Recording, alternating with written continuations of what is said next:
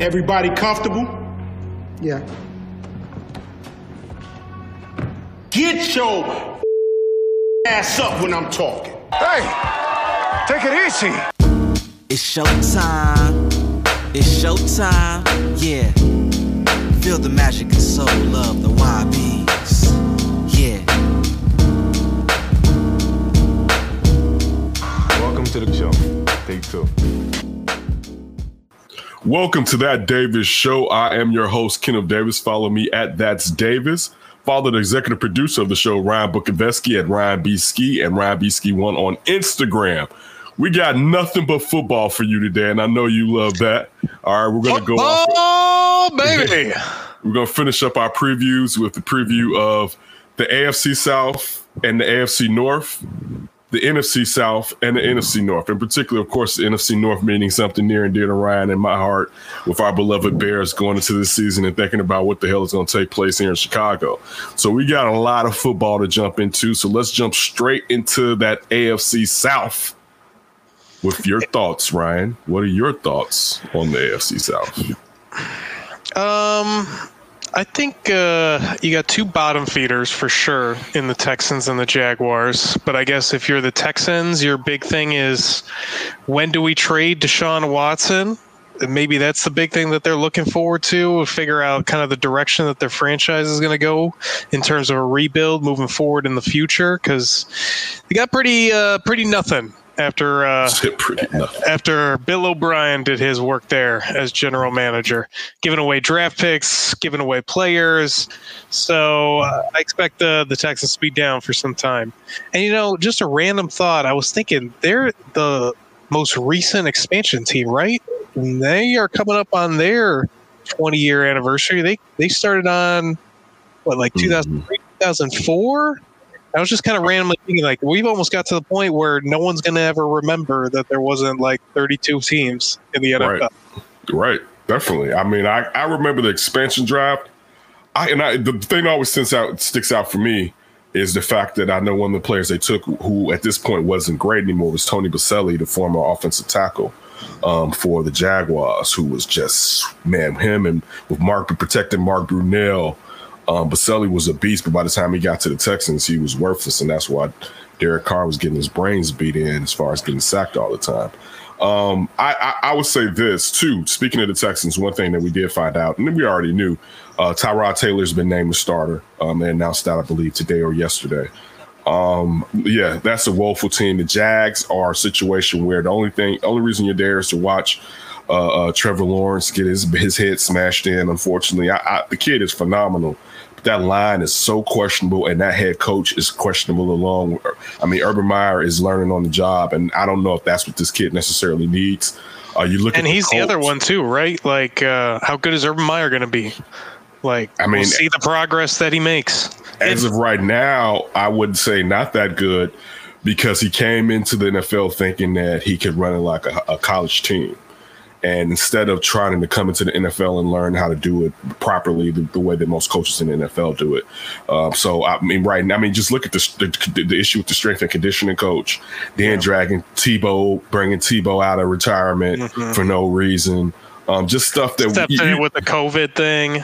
Right, stuff you didn't need. You don't need these distractions from your coach, especially a coach who's trying to get his feet wet on another level of football. So that was just ridiculous. Then you look at the Colts, who, they have everything but a quarterback, and the question is how healthy will Carson Wentz? How soon can Carson Wentz get healthy? But also, what are you going to get out of him? They're not. I don't think they're asking for a ton. They're not asking just for average. They want something more special than average. But that's you're hoping for more than what Phillip Rivers gave you last year, and he wasn't bad, and he led them to a very competitive game against the Bills last year in the playoffs. But that was clearly their thing holding him back. Like you said, they've got everything else in place. Can they get a guy that is a threat to be a quarterback like how Carson Wentz was that MVP year, or at least something similar to it that's higher than Phillip Rivers? Right. And you're also hoping that Quentin Nelson is going to be healthy. With both of these guys having fractures in their foot, Wentz and Nelson, I think one thing that we're just assuming that they're going to come back and they're going to be fine. and for the duration of the season. So that'll be interesting to find out. I feel like if the Colts quarterback situation was set, we would really be amping them up. To be them versus Tennessee, which it should be them versus Tennessee. Then you look at Tennessee, and they lost. What's his name that used to play for? They lost to Jadeveon Clowney, who they brought in last year. Question marks at the offensive line. Question marks on the offensive line. They did bring in Julio Jones. So now, as far as AJ Brown, you still basically lean your coverage over towards AJ Brown, but you got a real threat on the side with Julio. We know, Derrick Henry is a beast. Even we saw in the preseason against the Bears, without Derrick Henry playing, their motto is run that rock ruggedly. Right. They get off the bus like that, which that works anywhere and everywhere in football. As far as if you're going to play physical like that, you always have a chance on any given Sunday. So, clearly, I think we all believe that the Tennessee Titans are the cream of the AFC South. It depends on what Carson Wentz really does. That's really if Carson Wentz is a stud, they can dethrone the Titans. They can dethrone because they have a better defense than the Titans do. We know they have a better offensive line than the Titans. So if Carson Wentz can be 85% of what he was that year that he was about to win that MVP before blowing out his ACL in the week 13, if he can be 85% of that, man, the Titans may have some trouble on their ass, to say the least. Yeah, I agree with you. I guess for the Titans, if you want to see the opposite of the Carson Wentz, is can that defense kind of match the output that their offense gives them? And it's not that their offense is just amazing world beaters, but, it's a formidable group, especially when you get Derrick Henry really rolling. And by the fourth quarter, that offense really opens up. They get some big plays downfield, and they control the clock with running the football with Derrick Henry. But their defense just can't rush the passer. They've done some good things in the secondary, but they've turned it over with a lot of new young guys instead of those experienced veterans that they had before. So who knows what you're going to get kind of in that scenario. If Mike Vrabel can get that defense really rolling, I think that even with a good Carson Wentz, the Titans would still have a shot at winning this division. It would be a really interesting race between those two. But their defense is why I don't love the Titans. I'm going to pick them to win the South, but it's a shaky win because I think Indianapolis, they're not going to go anywhere. And if Carson Wentz is just kind of meh, that's still going to be a team that's going to be tough, whether or not Carson Wentz is at that level. And if he does play at an elite level, a Pro Bowl caliber level, man, they might be a lot better than just the AFC South winners. True. Definitely true. I guess the question would be if Carson Wentz, depending on how well Carson Wentz plays, could they be a rival to a team like the Buffalo Bills? You know what I'm saying? Because I think we look at it being on tiers, and the tier number one is the Kansas City Chiefs, and then it's twos after the Kansas City Chiefs in the AFC. And I think Buffalo leads that, probably Cleveland too, but Cleveland hasn't proven themselves like Buffalo did last year. Cleveland probably has Baltimore there too, depending on how I would put Baltimore a little lower because of some of the losses that they've had. You know what I'm saying? Like, also, you just looked at the situation where the receivers, Boykins, Rashad Bateman, thank you. The kid out of Minnesota being hurt with the groin injury. Like, I remember seeing when he hurt himself in practice and him going down. Those are some things that, you could try to come back from, but those are nagging injuries that may come roar its head again throughout the season. So, also, some of the losses on offensive line, you got to thank Orlando Brown Jr. Being gone. I know they brought in Villanueva I guess right now we can switch over to the AFC North. I guess right now they brought in Villanueva from the Pittsburgh Steelers, but he wasn't that with Pittsburgh anymore. You know what I'm saying? He's straight, but it's not like you replaced an All-Pro with an All-Pro. So that's just... It kind of reminds me of the Bears a little bit, but at least that they got a guy from left tackle shifting to right. Maybe that'll be a little bit easier for him. But I just had to get the parallel with the Bears in there because, of course, I'm thinking like, oh, okay, we got to prime my left tackle. Let's get a right tackle that's never played there before and shove him out left. Bring in John Tate. But, so I'll say this going off into the AFC. Of course, AFC North. The Bengals are basically the bottom of the barrel, and they should risk shirt Joe Burrow before they get him hurt. You look at, and again, it's a small sample size, but Chase out of LSU has been dropping everything.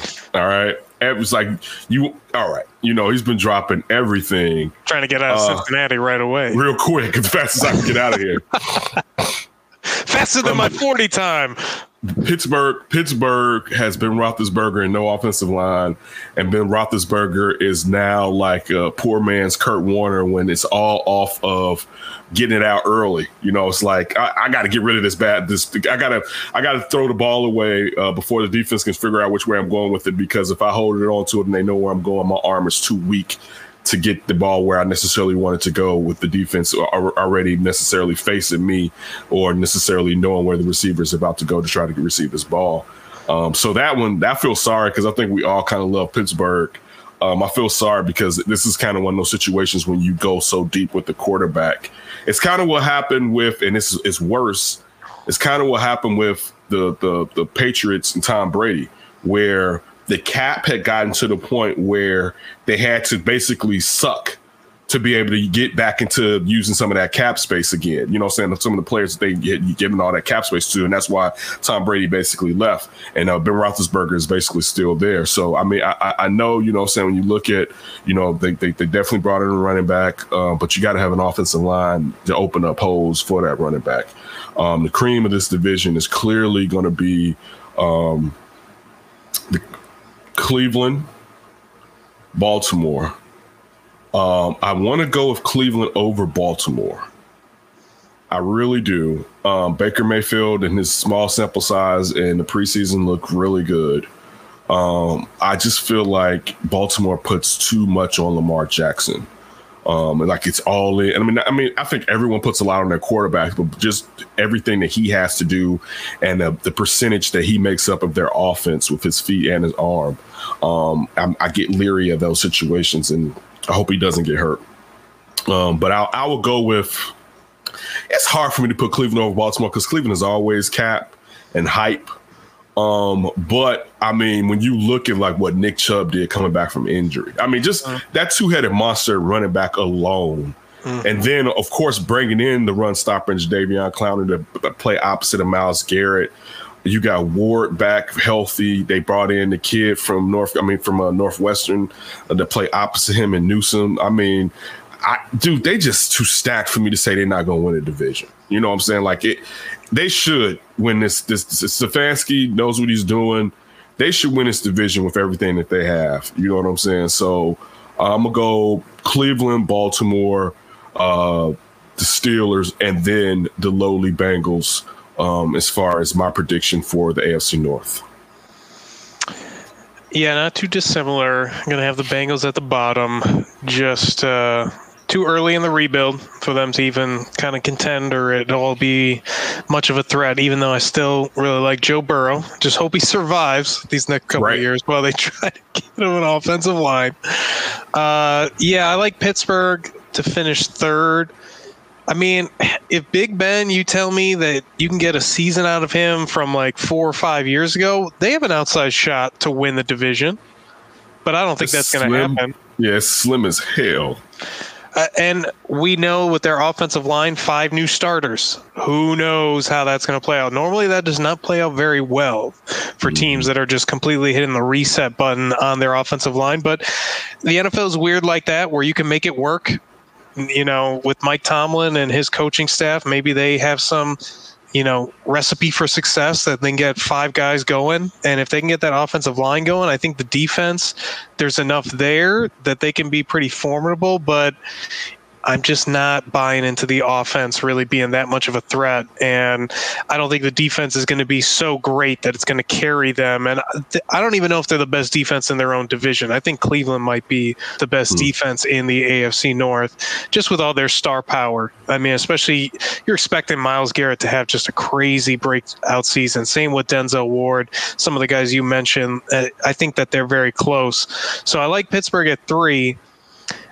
I've been going back and forth on runner-up and who's going to win it. I'm going to just go with Baltimore to win it. I I like everything about them, but I like what you said as well. They put a lot of pressure on Lamar Jackson to do everything for them offensively. They need to become more of a fluid and like lethal and potent offense. And it's not that they haven't been. It just seems like besides his MVP season, it's really been hit or miss with that Ravens offense. And they go through stretches of really good play, and it happens to work out towards the end of the season is usually when they're playing their best ball. But they really, need to have like an ironed out offensive system in my mind where it just highlights Lamar Jackson and it gets him enough big plays offensively and doesn't put as much pressure on their defense to win. But it's been tough because Cleveland, I'm with you. Like, I think Cleveland's all that hype train, and I think a little bit last year they snuck up on people. They're not going to sneak up on anybody this year. Everybody's expecting the best from Cleveland. I still worry about some of those personalities on that team. If it's just like, hey, a couple bad weeks happen out, maybe Baker Mayfield struggles. Does Odell cause big scenes, and does that cause any divisiveness? But overall, I think Cleveland's going to be really good, and they're just going to be right at Baltimore's heels. And certainly I think that they can win the division. They got talent. You can't deny it. Like you said, they've got a lot of talent on that team, and really every level: offensive line, skill position, defensive line, linebacker, secondary. I mean, there's really no weakness, and Stefanski looked like he can coach. Mm-hmm.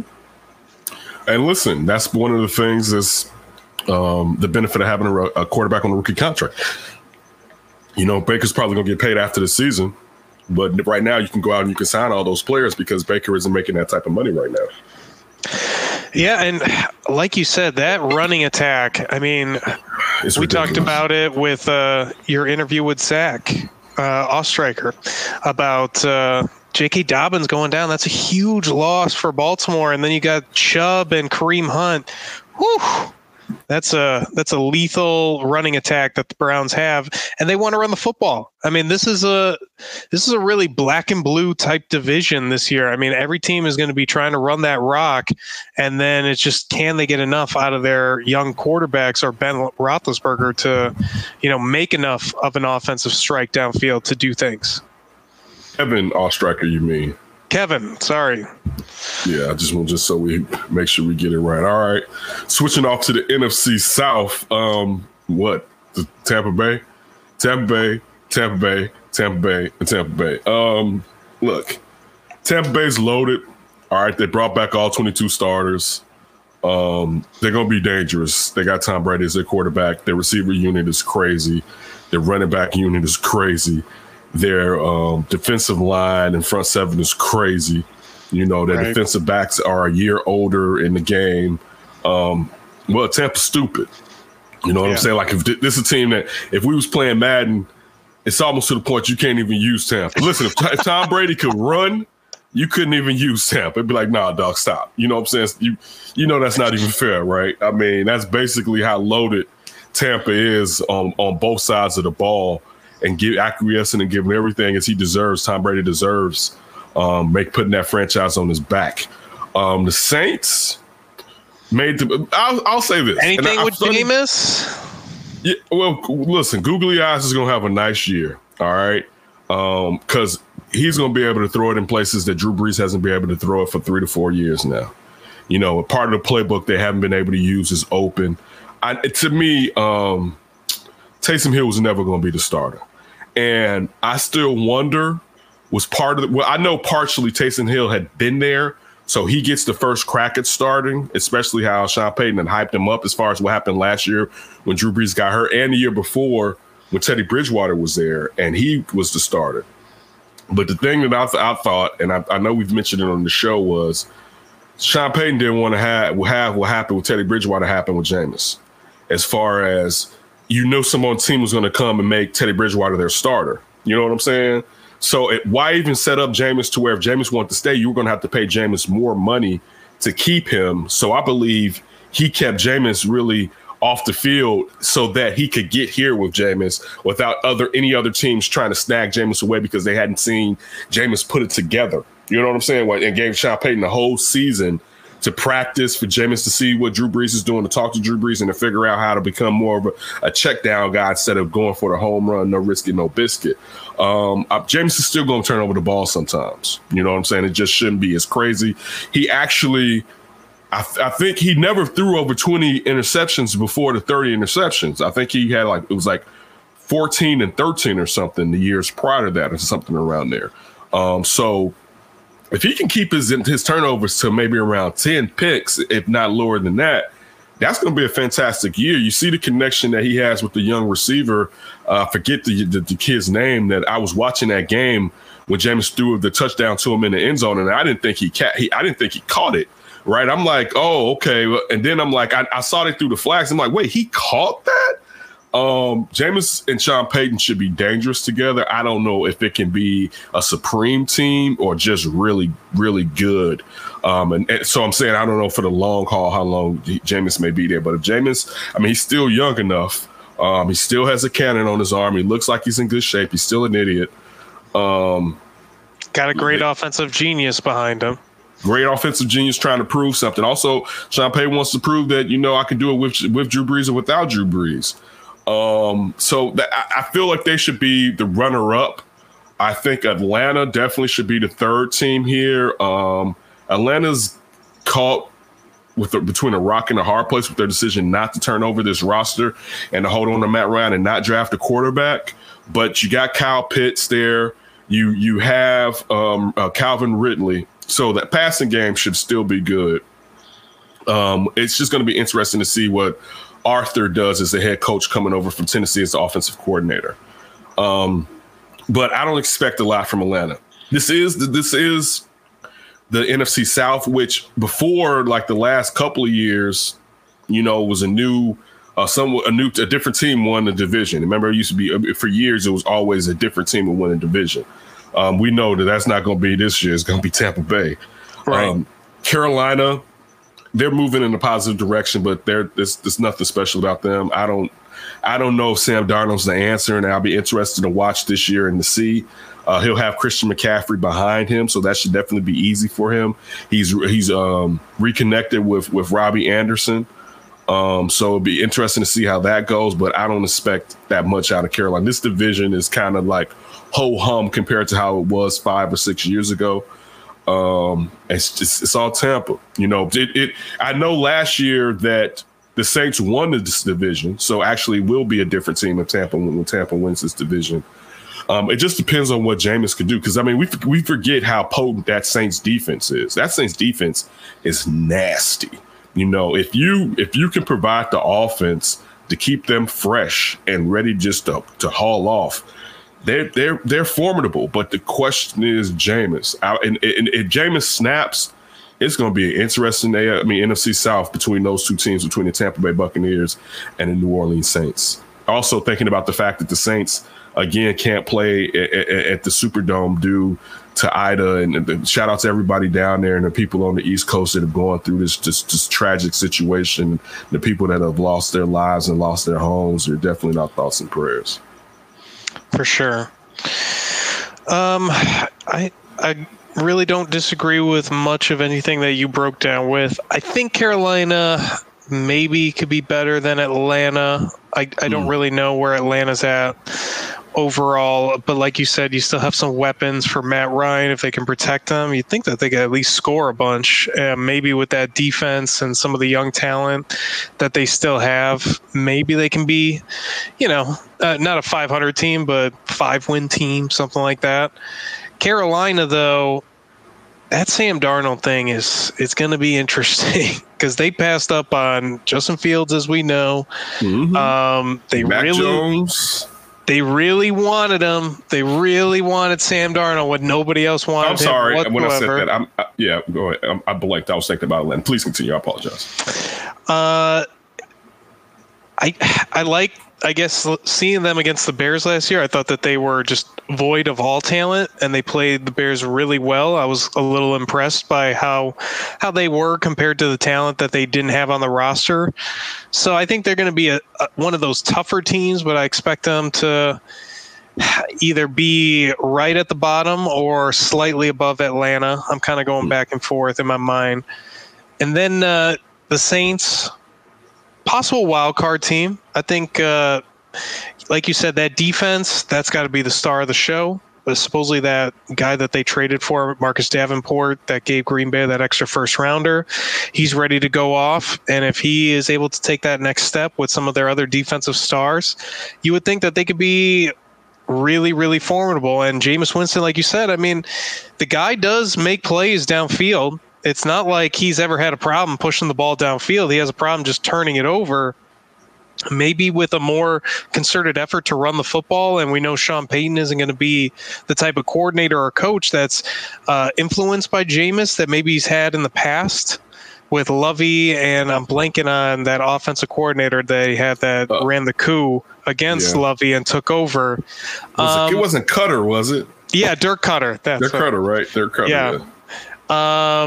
Neither of those two guys had the offensive, I think, gravitas or just gravitas as a leader where you can just say, hey, we need to put the focus on the run game. But if Sean Payton wants to give it to Alvin Kamara a bunch and run a ton of play action and get Jameis Winston a little more under control that way, maybe that's the way to go about it. And with that defense, it sets up perfectly.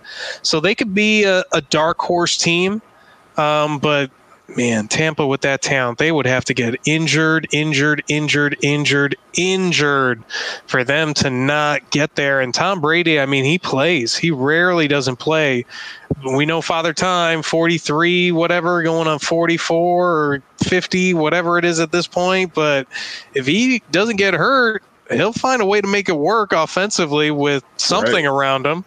Right. And defensively, you know, they got a nice group of guys, and that defensive coordinator that the Bears wanted to steal, man, oh man, I think, yeah, I think no doubt about it that Tampa Bay is going to be the division winner. And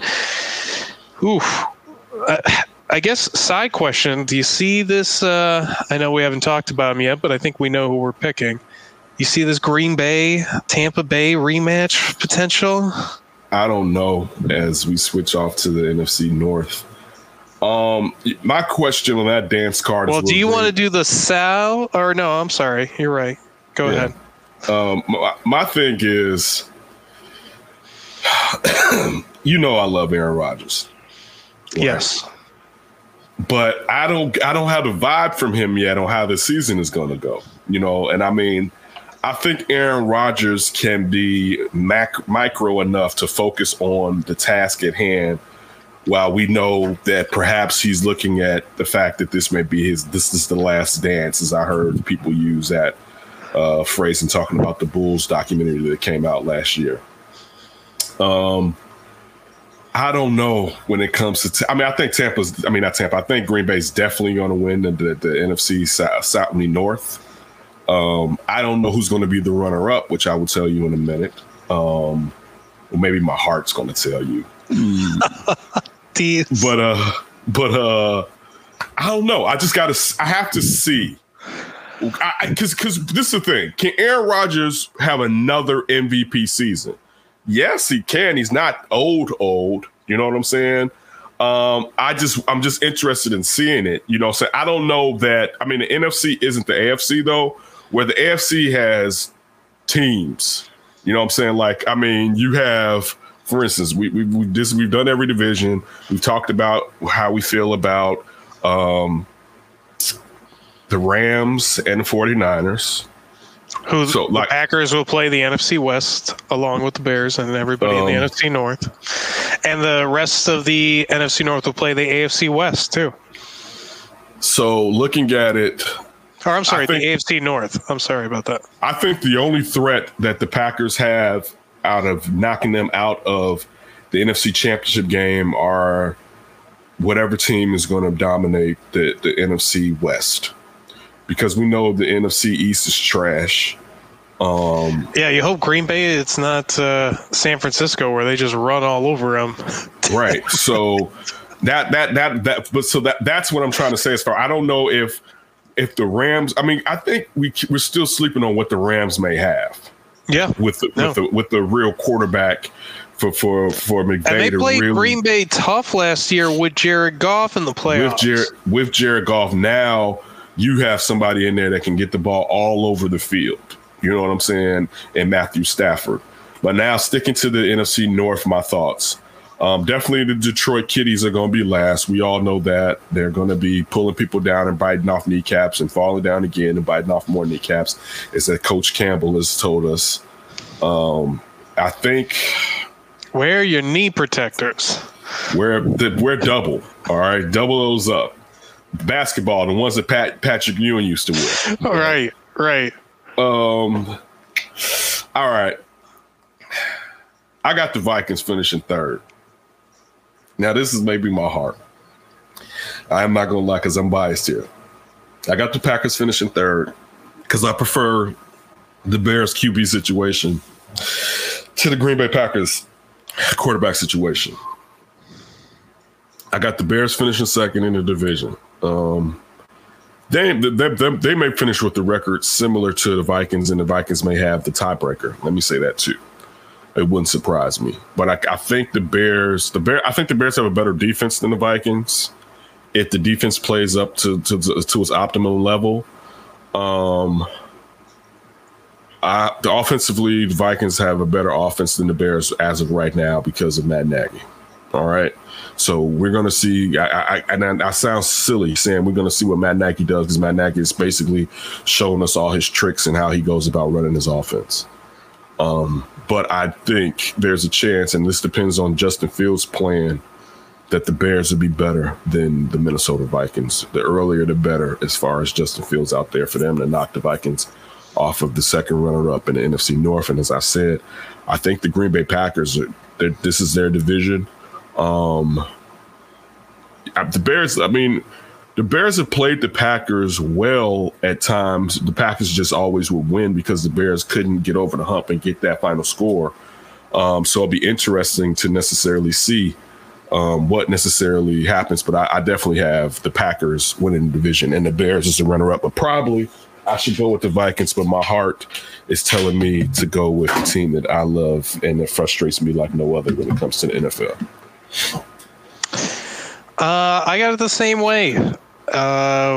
Detroit definitely at the bottom. Minnesota, they got a lot of young talent because they're doing the opposite of what the Bears are doing in the draft. They're trading down and stockpiling, and they got tons of draft picks, and they're using those draft picks. And they've gotten some guys like Justin Jefferson, really liked him last year.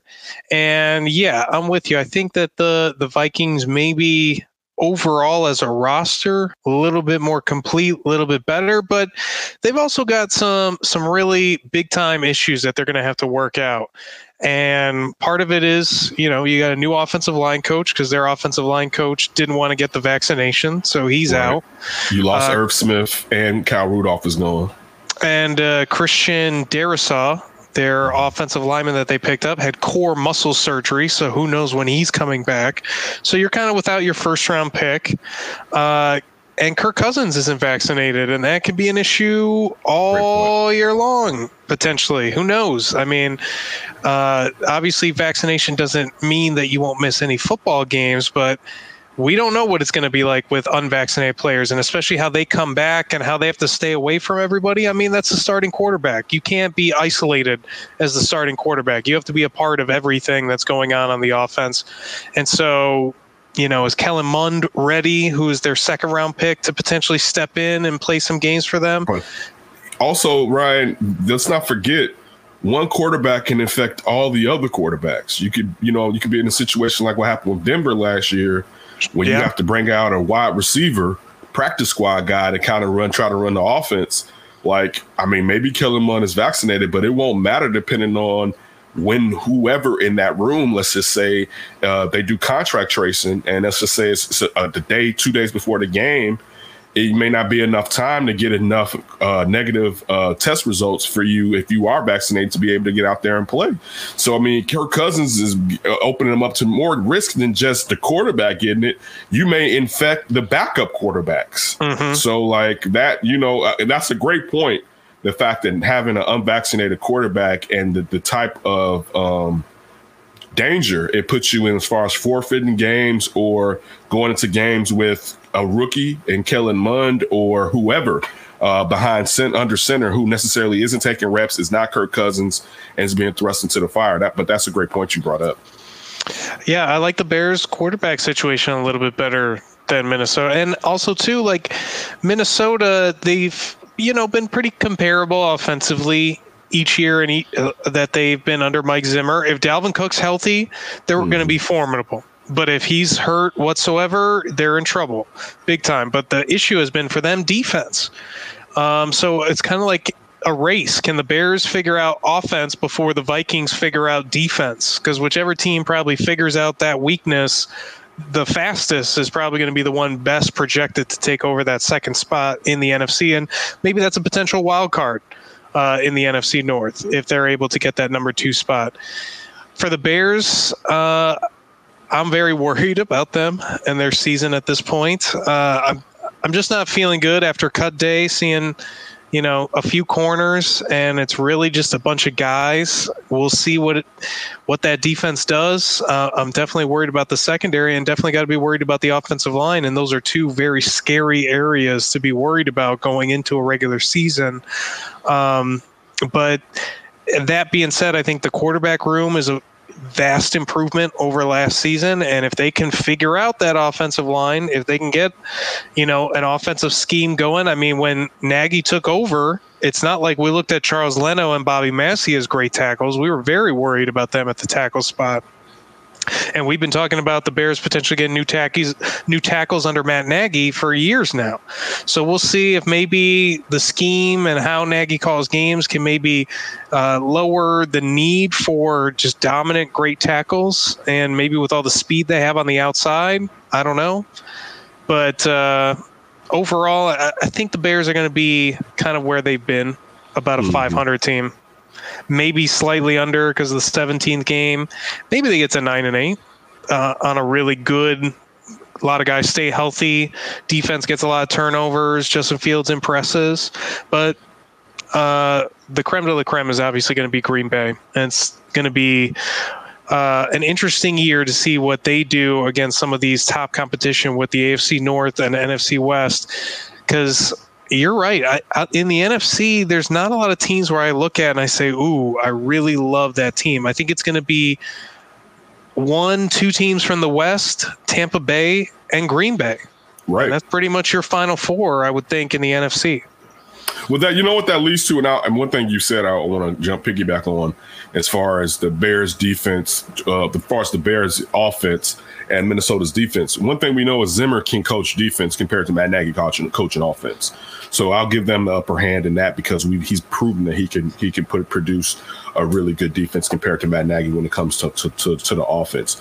I'll say this though, in us saying that it's basically Los Angeles Rams, the 49ers, Green Bay, and Tampa Bay, that also just tells me that another team or two is going to jump up from somewhere that we don't expect. And maybe it's Seattle. Maybe Seattle does something more than we're thinking at this point in time. Maybe. Definitely Seattle. Perhaps a team here in the NFC North. Perhaps if Dan Quinn has the Cowboys defense really better than what it was by switching the scheme up. Then you just look at Dak. How is that shoulder going to even hold up? Like, how long is that body going to hold up right now? I agree. So someone's going to jump out. Some team's going to jump out that we don't expect. Could it be like the Cardinals? Are they a dark horse team? I don't believe in Cliff Kingsbury to that degree. And that's a tough division to be a dark horse in. Right. So it could come from there, but I don't know. If they were in like the NFC South or North, I would look at that team as a total. It could be the Vikings. You know what I'm saying? It could necessarily be the dark horse team is this year because Zimmer. Think about it. Zimmer turned over that defense last year with getting rid of the cornerbacks, right? So now trying to get these players kind of caught up in what he's running. It could be, you talked about the addition of Justin Jefferson after trading away Stephon Diggs.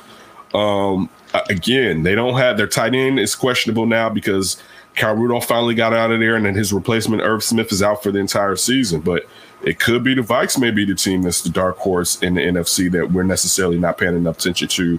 But there's going to be some team or two in the NFC that at the beginning of the year we don't expect is going to have a pretty good record that's going to end this year with a pretty good record, since we've only can really look at 4 teams right now are being the teams that we look at as being the cream of the divisions. I guess like conference, I mean.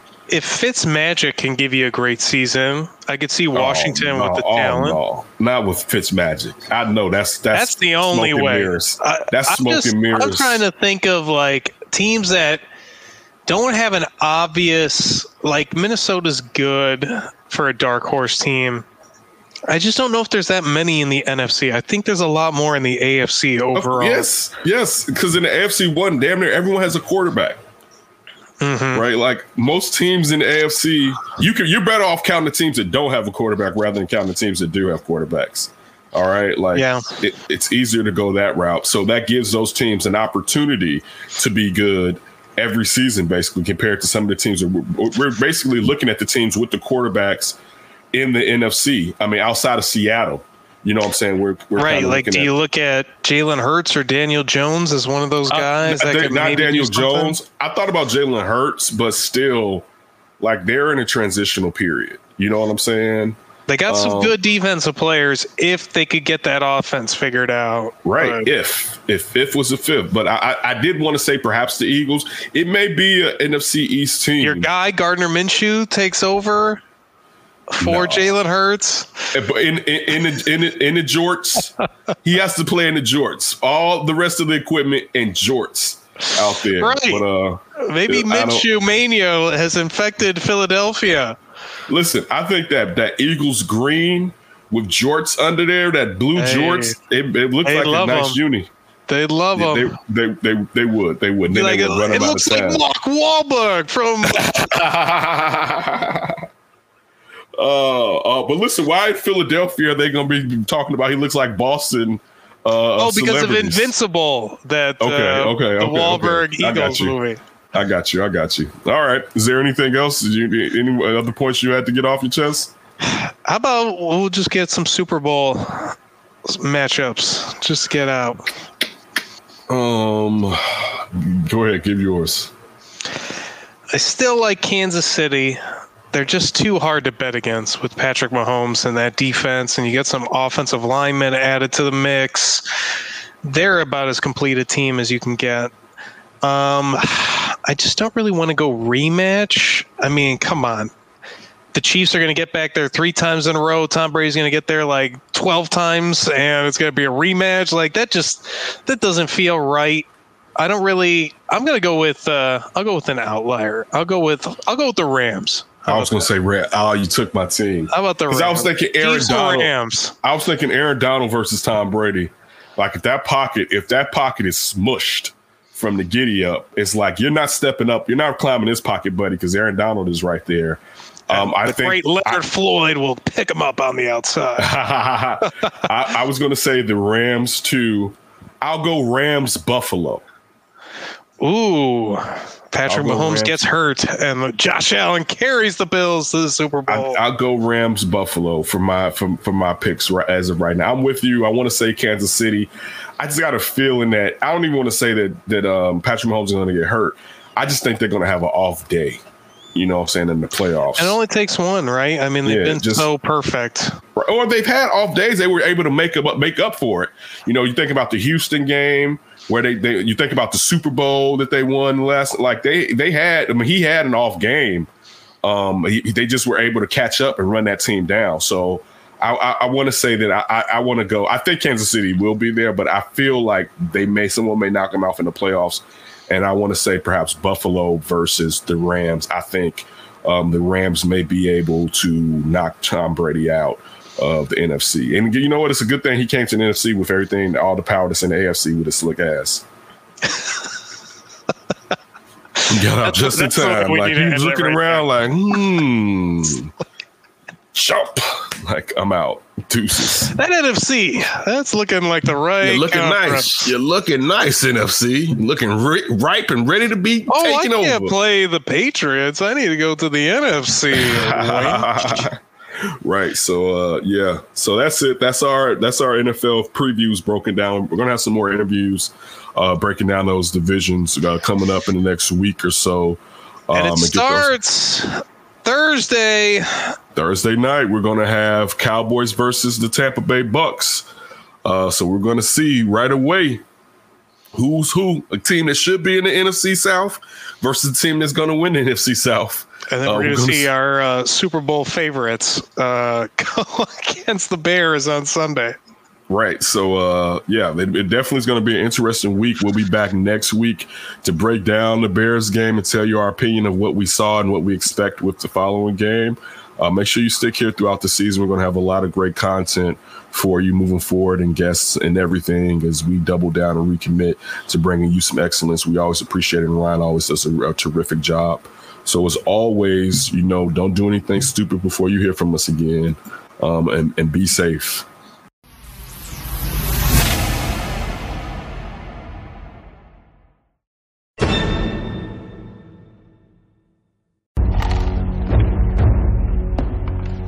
Everybody comfortable? Yeah. Get your ass up when I'm talking. Hey, take it easy. It's showtime. It's showtime. Yeah. Feel the magic and soul of the YBs. Yeah. Welcome to the show.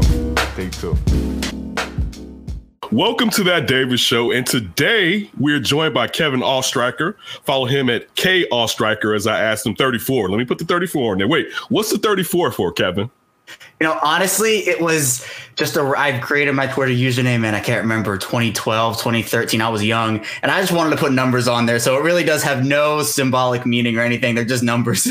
All right. I didn't know if it was a player's number or something. Because I was thinking about prominent Baltimore Ravens that wore the number 34. Right. Well, now it'd be Tyson Williams. Okay. We haven't gotten the Tyson Williams heat out here in the Midwest just yet. But listen, everybody, make sure you check out his work. He's the host and producer of Locked On Ravens and also the managing editor of the Ravens Wire. So make sure you always check out and follow him. We like the Ravens around here. They're a gritty team, so we like them in the Midwest. And I've been following that team since they were the Browns, so that'll let you know how old I am. All right. How are you doing today, Kevin? I'm doing well. I'm excited to talk some football with you. Definitely. So listen, unfortunately, let's get into some of the injuries. All right. And I know these are the short injuries, and we know right now we're dealing where if you place players on the IR, they can come back in 3 weeks. So when you're looking at, because I think one of the things when you're talking about the Ravens a lot, one of the focus offensively is the wide receivers. Right. So you're looking at that new rookie that you guys got out of Minnesota, Rashad Bateman in his groin and Miles Boykin in his hamstring. What do you expect? Really, one from the injuries, but also from the offense when it comes to the passing game. Marquise Brown, I don't know if he's been used properly, and I mean this from the aspect of that type of receiver, not necessarily just what Harbaugh is doing with him, right, but just how like when they drafted him, you would look at it as perhaps he's an X, where he seems more like that's probably not the best way to, or X or Y, but or Z rather. That's probably not the best way to perhaps use him. Maybe he's a slot gadgety guy. But what do you think about when you think about the receiving situation for the Ravens? Because for me, on the outside looking in, that's one place that I really feel like GM wise, you guys, DeCosta's kind of failed you all. Yeah, over the past couple of years, it's been a tough journey, I think, especially for Lamar Jackson. He has not gotten the weapons around him that he's needed. I mean, you look at what Josh Allen got in Buffalo last year with Stephon Diggs and what Kyler Murray got in Arizona with DeAndre Hopkins.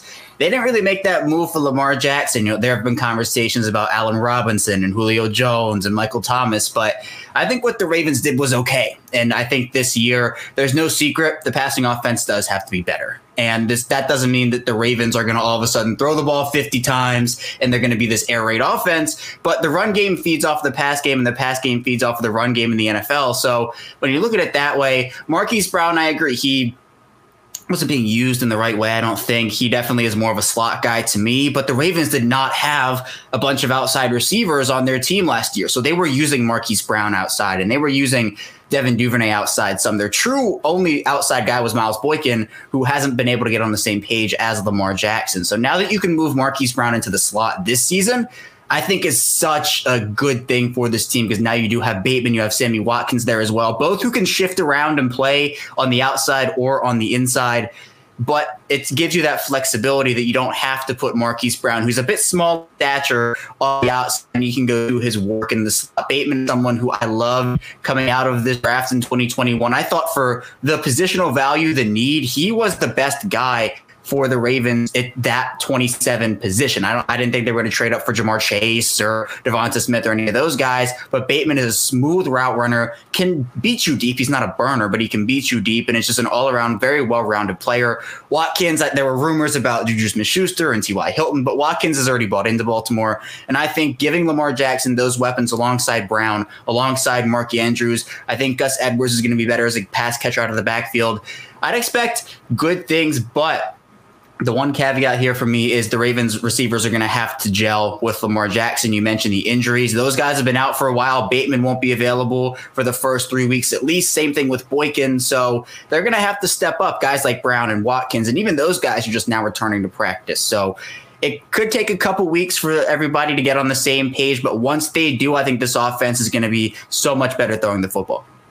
Look, you kind of piqued something in my mind. One, Allen Robinson is not going there. How dare you, sir? But no. I'm a Lamar Jackson fan. But from the outside looking in, and you kind of talked about look at what happened as far as Stephon Diggs, even Emmanuel Sanders ending up in Buffalo. Is it part of it due to the offense? And the offense is successful, but due to the fact that you have a quarterback who is basically 70% of the offense almost.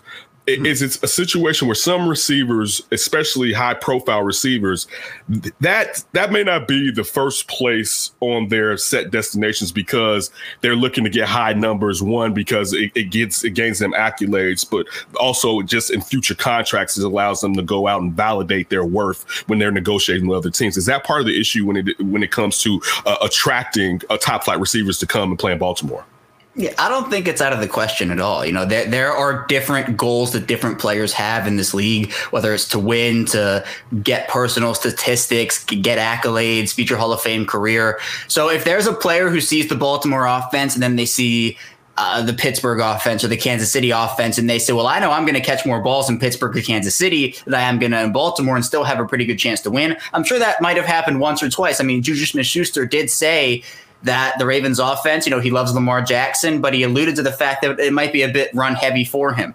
So I think it's certainly that. But John Harbaugh also made it a point in a press conference before free agency to say, look, we're not going to beg anybody to come to Baltimore. If they want to come and play in our offense, that's awesome. But if they don't, then I think he said something along the lines of, we look forward to playing you. So it's stuff like that where the Ravens believe in their system. The Ravens kind of zigged while the rest of the league zagged and went in a completely different direction. The league is definitely more pass heavy now than I think it's ever been. And the Ravens are going back to that ground and pound offensive style. So it's about the guys who buy into the culture. And Sammy Watkins is one of those guys. He said that he already is so excited to play with Lamar Jackson. I don't think it's an indictment of Jackson as a player and how he's viewed around the league, but I think it's more of the offense. And for the players who do want to catch more footballs and catch more touchdowns, I don't blame them for doing that, but Baltimore might not be their top choice. Listen, sticking with the injuries, and unfortunately, you had J.K. Dobbins go down. Especially, like, one of the things here in Chicago, whenever Justin Fields plays, one of the great things that takes place when you have a running quarterback or a quarterback that uses the run is it opens up the run game for other running backs, because you can't necessarily just gear down and put 8 in the box to stop that running back. You don't know what's going to happen with that quarterback. And when you look at the fact that J.K. Dobbins is looked at as being a top 3 natural runner in the NFL now, to lose him for a team with championship aspirations, was there any blowback? And I know he only had 23 plays and he only had 10 actually touches in the preseason. Was there any blowback to John Harbaugh? And how do you replace that production? You mentioned Gus Edwards as far as catching the ball. We know he's a bruiser, and I know you have Tyson Williams and Justin Hill, but those guys, I mean, that seems like asking a lot. You know what I'm saying? So what do you do to replace JK? And was there any type of frustration with John Harbaugh having him out there during the preseason, even though it was a fluke injury? Right. There was definitely frustration. It was kind of the tale of two sides, though. It was, why do you have the starters playing in the preseason versus the starters need game reps? And I don't have a problem with starters playing in the preseason. I think it's important for them to go out there and get some live game reps. And football is a game where injuries happen anywhere. Practice, preseason, regular season, playoffs. They can happen on any given play because that's just the nature of football. This Dobbins injury could have happened the first play of week 1. It would have been the same thing.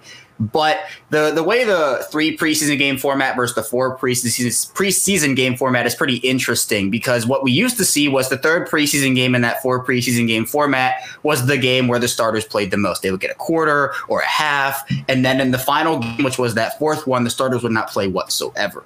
So I think, in my opinion, the final preseason game is one where I wouldn't have had the starters in there. I understand that, if you get them in the 1st and the 2nd game, that's awesome. Ramp them up to the 2nd, and in the final one, just kind of let them relax and rest up till week 1. But different teams are going to approach it different ways. You can never tell when an injury is going to happen.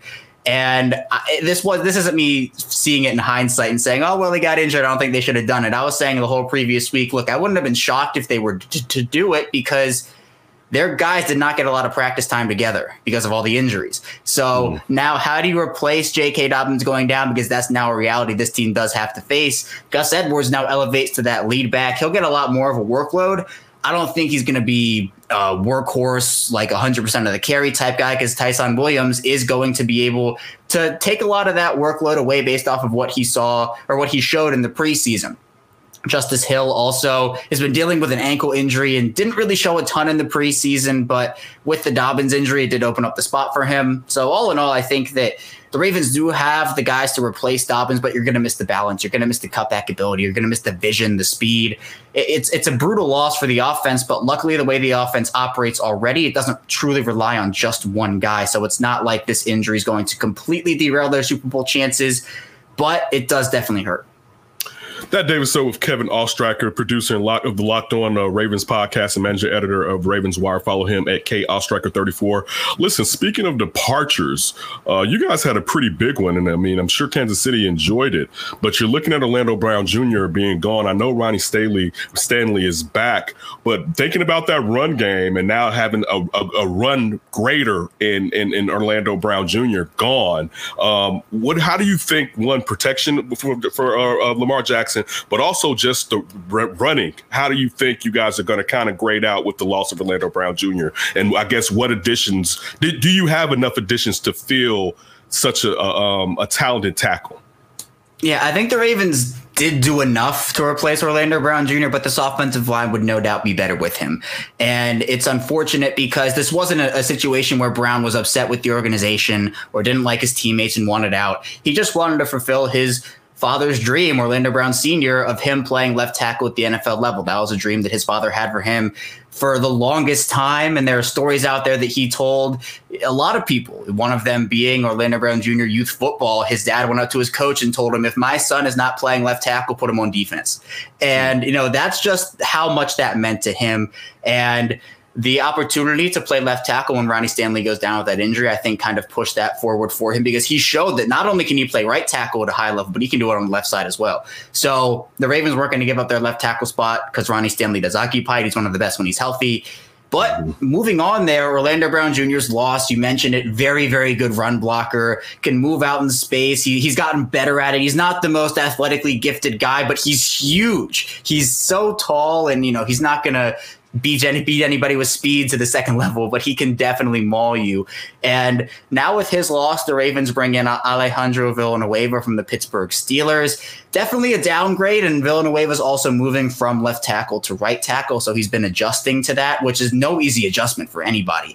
Right. And he's gotten better. The first preseason game definitely struggled in the reps that he had, but he looked better in the second and third games. The Ravens also bring in guard Kevin Zeitler from the New York Giants, who has been as steady as anybody in this league. The Ravens were kind of still feeling the retirement of Marshall Yanda last year.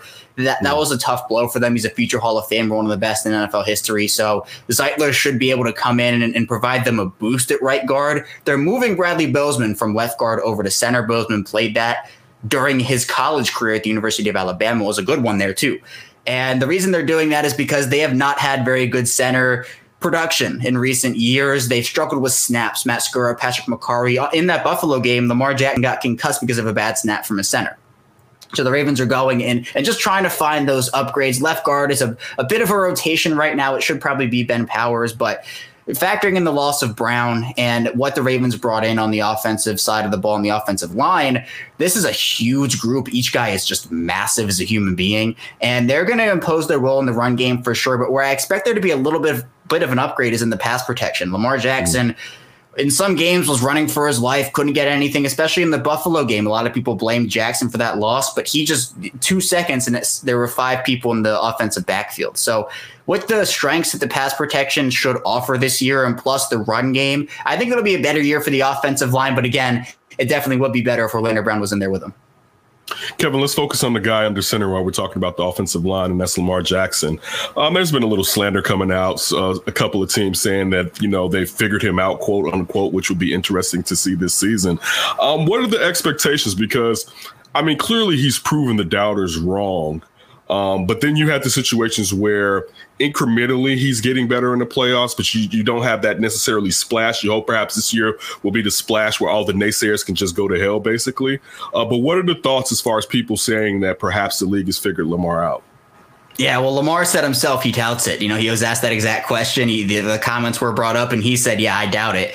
And I agree. Well, I think what people have figured out is that he's very, very hard to stop. Now, he can be stopped, but he's 30-7 as a starter over the course of his NFL career. His first NFL season fully as a starter, he won the second ever unanimous MVP in NFL history. So a lot of people took that MVP season and I think saw his 2020 numbers and were like, he's regressed terribly. He's awful, which a lot of people can't multiply unanimous MVP seasons year after year after year. There's going to be some statistical regression, but he improved in efficiency on some areas. You saw good red zone efficiency. He was one of the best quarterbacks in the red zone in the entire NFL. He's good from the pocket. He's able to work off play action. So I think people are still feeding into the narratives, which are honestly kind of tired at this point because he deserves criticism for some of the things that he can't do well right now. He's not just completely, he's not able winning to from the pocket. Right, exactly. It's totally winning from the pocket. Not to say that he doesn't make plays from the pocket, but if the run was taken away from him, which they can't, but you still get what I mean, that he still hasn't just progressed from the point that he could just eviscerate you from the pocket, basically. Right. He's not safe from all criticism for sure. And he does have room to grow as a passer. He's not the best passer the NFL has ever seen in their history. But I think all right, we're going to figure him out this year. We heard that last year, and the Ravens struggled a bit to start the season off, or not to start it immediately. They beat the Browns 38-6, but they struggled to find their identity. Once they found their identity, it was off to the races. They won their final 5 games after that whole COVID thing where they pretty much had to put 20 players on the COVID list and play with a lot of backups.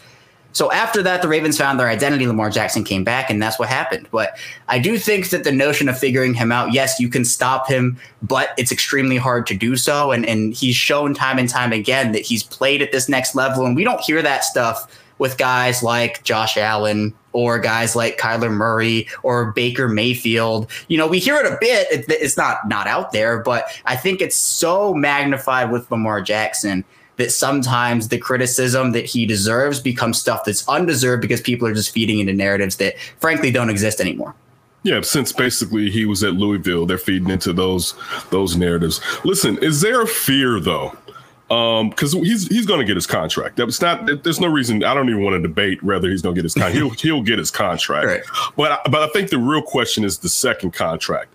And what I mean by that, Kevin, is there a feeling that this window is shorter? All right, because here in Chicago, we're talking about Justin Fields for 15 years, basically, because we even though he's a running quarterback, there's some trace that seems like he's running the throw rather than running just to run. And I'm comparing that to Lamar. Kind of, you look at what happened as far as Cam being released by New England, that they overused Cam, what the Panthers did. And I used to be frustrated with how many design runs they had for Cam, especially as Cam had been in the league for like 7 years. Right. Because you can have, 4 4 design runs. Cam's going to run another 5 times just on broken plays. So you're going to get to 10 runs in that quarterback. But when you design 10 runs and he's going to get another 7 runs, you're almost giving him 20 carries. And consistently for a quarterback, that's an issue. Is there a fear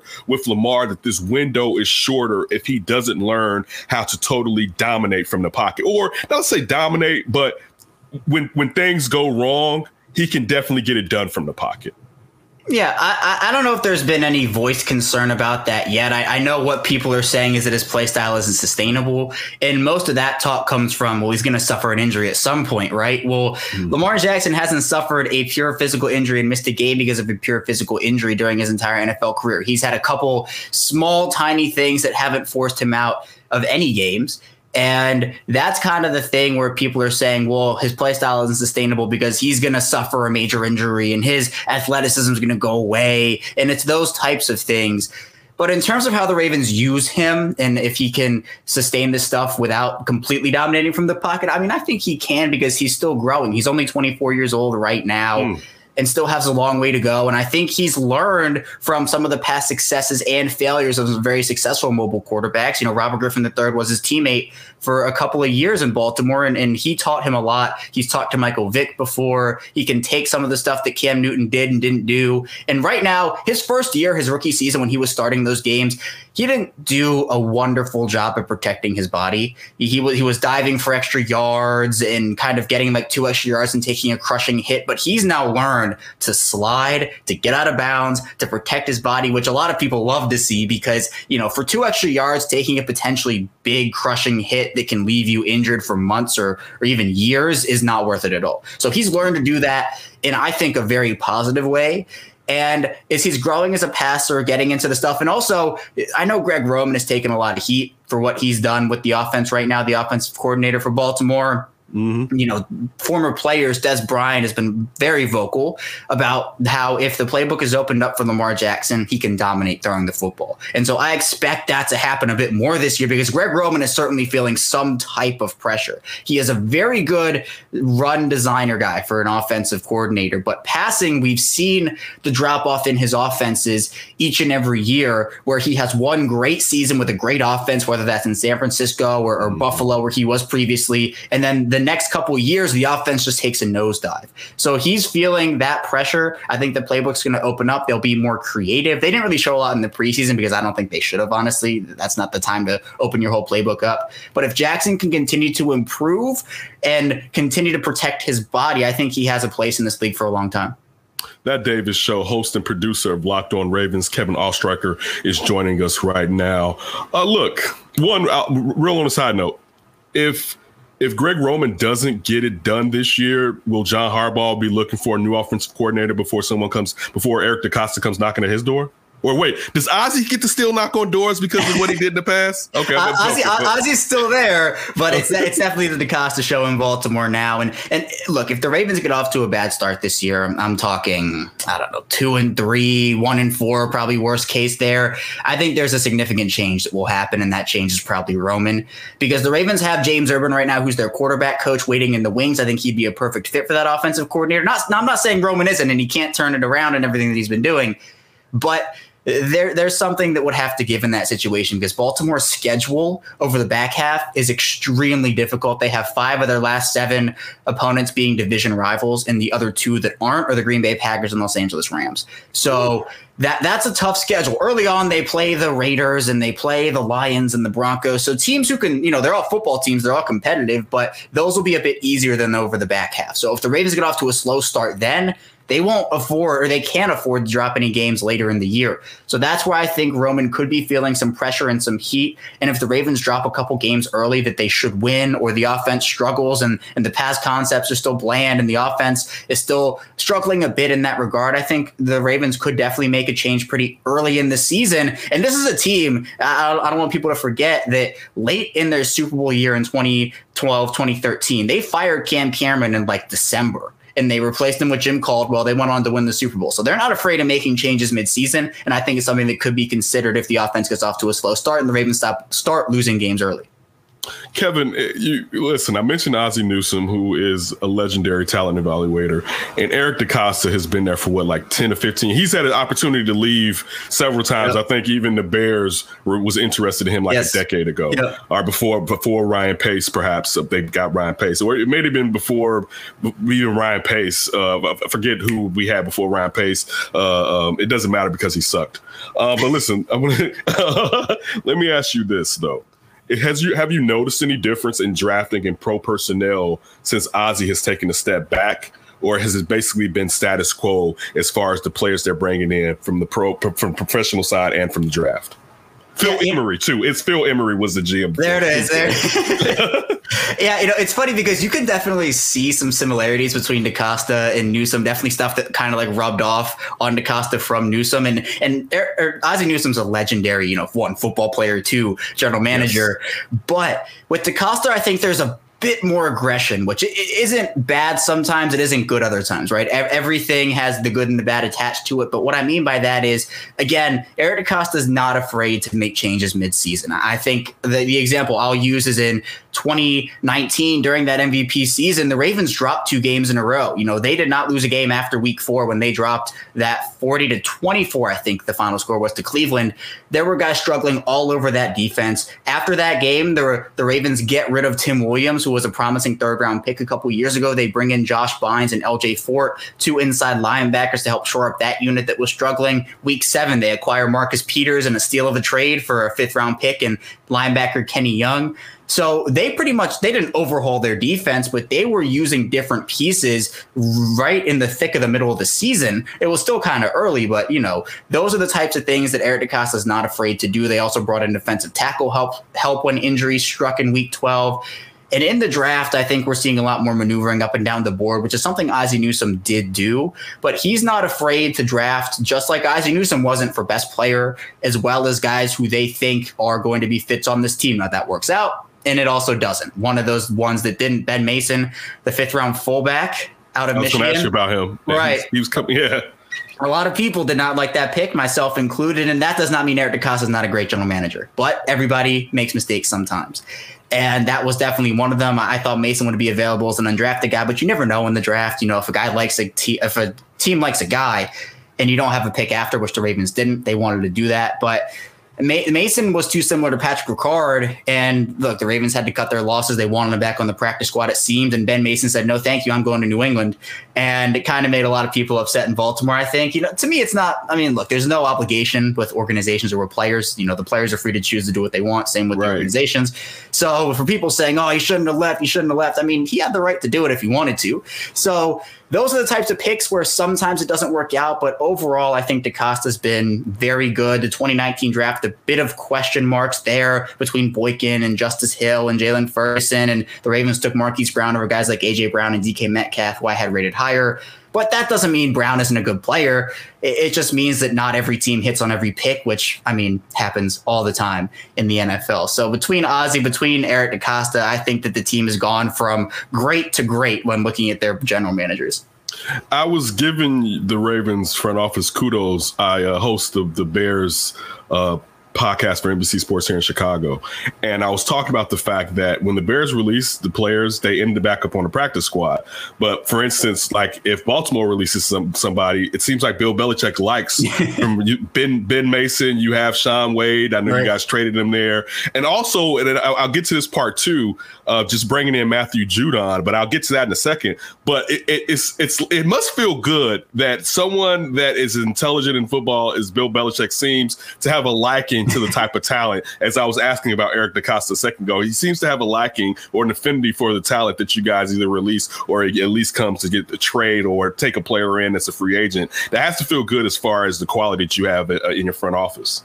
Oh, yeah, absolutely. And it doesn't even go to Belichick. For a long time, the New York Jets have been referred to as the New York Ravens. Yeah, they take every single player, CJ Mosley and all these guys. So it does feel good to know that teams do value what the Ravens or who the Ravens bring in. For example, just this past day or a couple days ago, the Ravens got rid of both Nigel Warrior, who's a defensive back, and Nate McCrary, who's a running back. Both guys, everybody wanted them on the practice squad, and they both got claimed. There were a few who did make it through waivers, but I wouldn't be surprised if throughout the season we saw teams call up guys from the Ravens practice squad to their 53-man rosters who aren't protected because that's just the talent that they have. And I think it goes even further. You mentioned Shaun Wade. The Ravens made 3 trades of guys who weren't going to make the roster. And Wade, Greg Manson, offensive lineman who went to Miami, and guard Ben Bredesen, who went to the New York Giants. Eric DeCosta was moving up in draft selection. It wasn't like he was just getting player for pick deals, but he was moving up. For example, Bredesen, they traded a guard who wasn't going to make their roster, and the Chiefs' 5th round pick for a Giants 4th round selection. So when you factor in, all right, the Chiefs are probably going to finish in like the top 2, 3, 4 teams in the league, and the Giants might be in the early to mid round picks. That's like a 40 spot upgrade. So it's stuff like that where Eric DeCosta, it's little victories that amount to huge benefits for them in the future. We're still talking about the talent evaluation. I have to ask you about this before I get into the defense, and then we go into the AFC North. I mean, the AFC North. Mm-hmm. Listen, Tyler Huntley.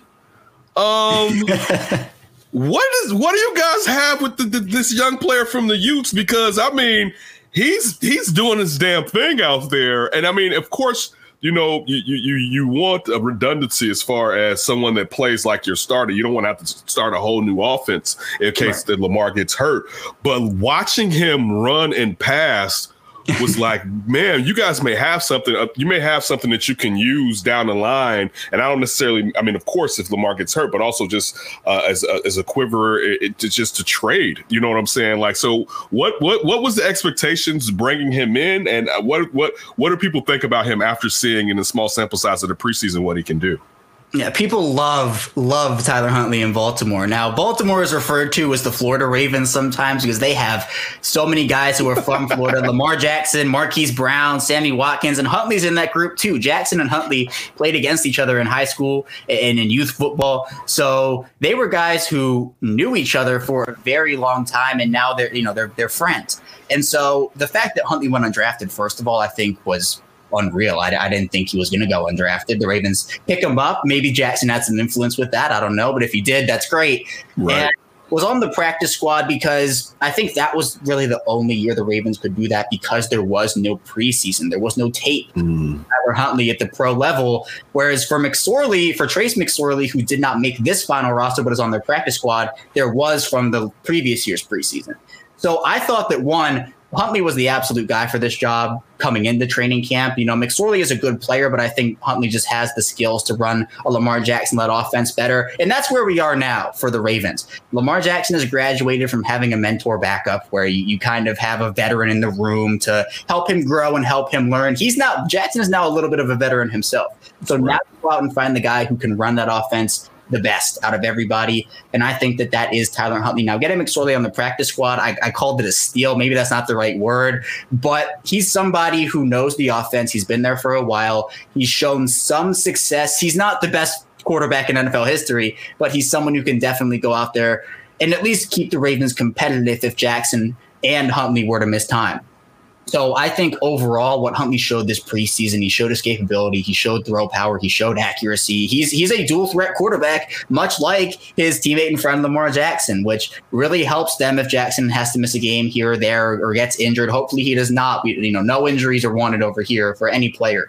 But if Jackson were to go down, I feel much more comfortable with the backup quarterback situation this year than I did last year because Robert Griffin III, great football player, didn't really show a lot when he was on the field for them, unfortunately. So I think Huntley, now you have a player who can run that offense and run it well if Jackson were to go down and miss some time. Yeah, Robert Griffin III retired early. He just let everybody know this season, basically. Listen, going back to the early Ravens teams, I'm in Chicago, so some teams, when you mention their name, the thing that jumps out to you is defense, and the Ravens are one of those teams. They had one of the greatest defense ever in football, their first Super Bowl. I'm a fan of Matthew Judon. What's your expectations for this defense with losing such a really good edge rusher and Matthew Judon. Are we going to see the old style Ravens defense, or is this more of a bend, don't break, and you're leaning more on the offense than perhaps you have in the past? I think the unit is always going to be somewhat of a bend, don't break unit. We've seen that over the past couple of seasons. Now, that doesn't mean that the Ravens defense can't force turnovers and can't force 3-and-outs, but they will play off coverage a significant amount when they necessarily might not have to. 3rd and 4 on the midfield line, they're playing off coverage because they do not want to get beat deep. That is the last thing this defense wants. But they trust their defense enough that is now filled with stars and still is filled with stars. It wasn't like it wasn't, but those guys always go out there and make plays. Now, Judon is definitely a big loss. I didn't expect him or Ngakoue to return, Yannick Ngakoue to return, just because the money wasn't there. The Ravens did not have a lot of money to work with. Those guys both got big money deals. So the writing was kind of on the wall there, but Judon is a do-it-all player. He can drop back into coverage, set the edge very well, is also a good pass rusher. The issue with Judon is inconsistency. There will be a game where he has like 3 or 4 sacks in a game and then disappear for like 6 weeks and then come back and do it again, then disappear for 6 weeks. So there's that. Also a couple not so great penalties, just roughing the passers and stuff that he's sometimes subject to, but he's a great overall player. He loved Baltimore. The Ravens loved him. It was just unfortunate that, the Ravens couldn't make the money work, and he deserved every penny of that deal. But now the edge rusher position was a huge concern. And that was because with Judon, with Ward, Jihad Ward, and with Ngakoue gone, they lost a lot of their sack production. And that wasn't great because they didn't have a lot of proven options on their roster. They didn't go out there and acquire anybody in the early part of free agency. They drafted a very raw pass rusher in Odafe Owe in round 1. Tyus Bowser, not a ton of production. He's kind of come on in recent years, but he's someone who wasn't that proven. Pernell McPhee is not going to be an every down player. So Justin Houston is the key here. Justin Houston is the key signing that I think is a needle mover. I wasn't really fond of the idea of bringing in a guy like Olivier Vernon or someone who you're wasting a roster spot on, and he's going to give you the same production as somebody else on your roster.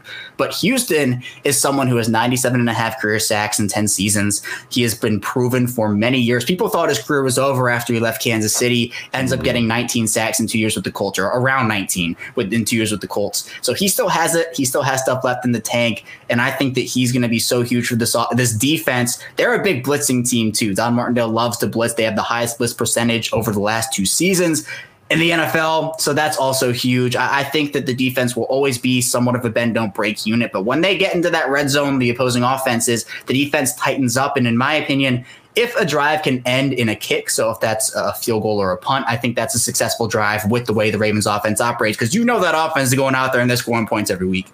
Right, pretty much. Listen, 2 more questions. The AFC North is pretty much the roughest division in football. Give me the fallout. How in Kevin's, in your perspective, how's the AFC North going to follow? Your preview, I guess, for the AFC North. Yeah, so this is definitely one of the toughest divisions in the league, and I think it will be for a long time. Lamar Jackson, Baker Mayfield, Joe Burrow, whatever the Steelers are going to do at quarterback, maybe they'll figure it out. But I think this year it's a 2-team race between the Browns and the Ravens. I have both teams finishing at 13-4 with the Ravens winning on a conference tiebreaker. I think they're both going to be that good. And for me, the Browns and the Ravens both addressed their needs in the offseason. The Browns struggled in the secondary in 2020. They went out there, they got John Johnson, they got Troy Hill, they drafted Greg Newsome. So they did a lot of things on that. They're also getting Odell Beckham back, who I think is going to be rejuvenated.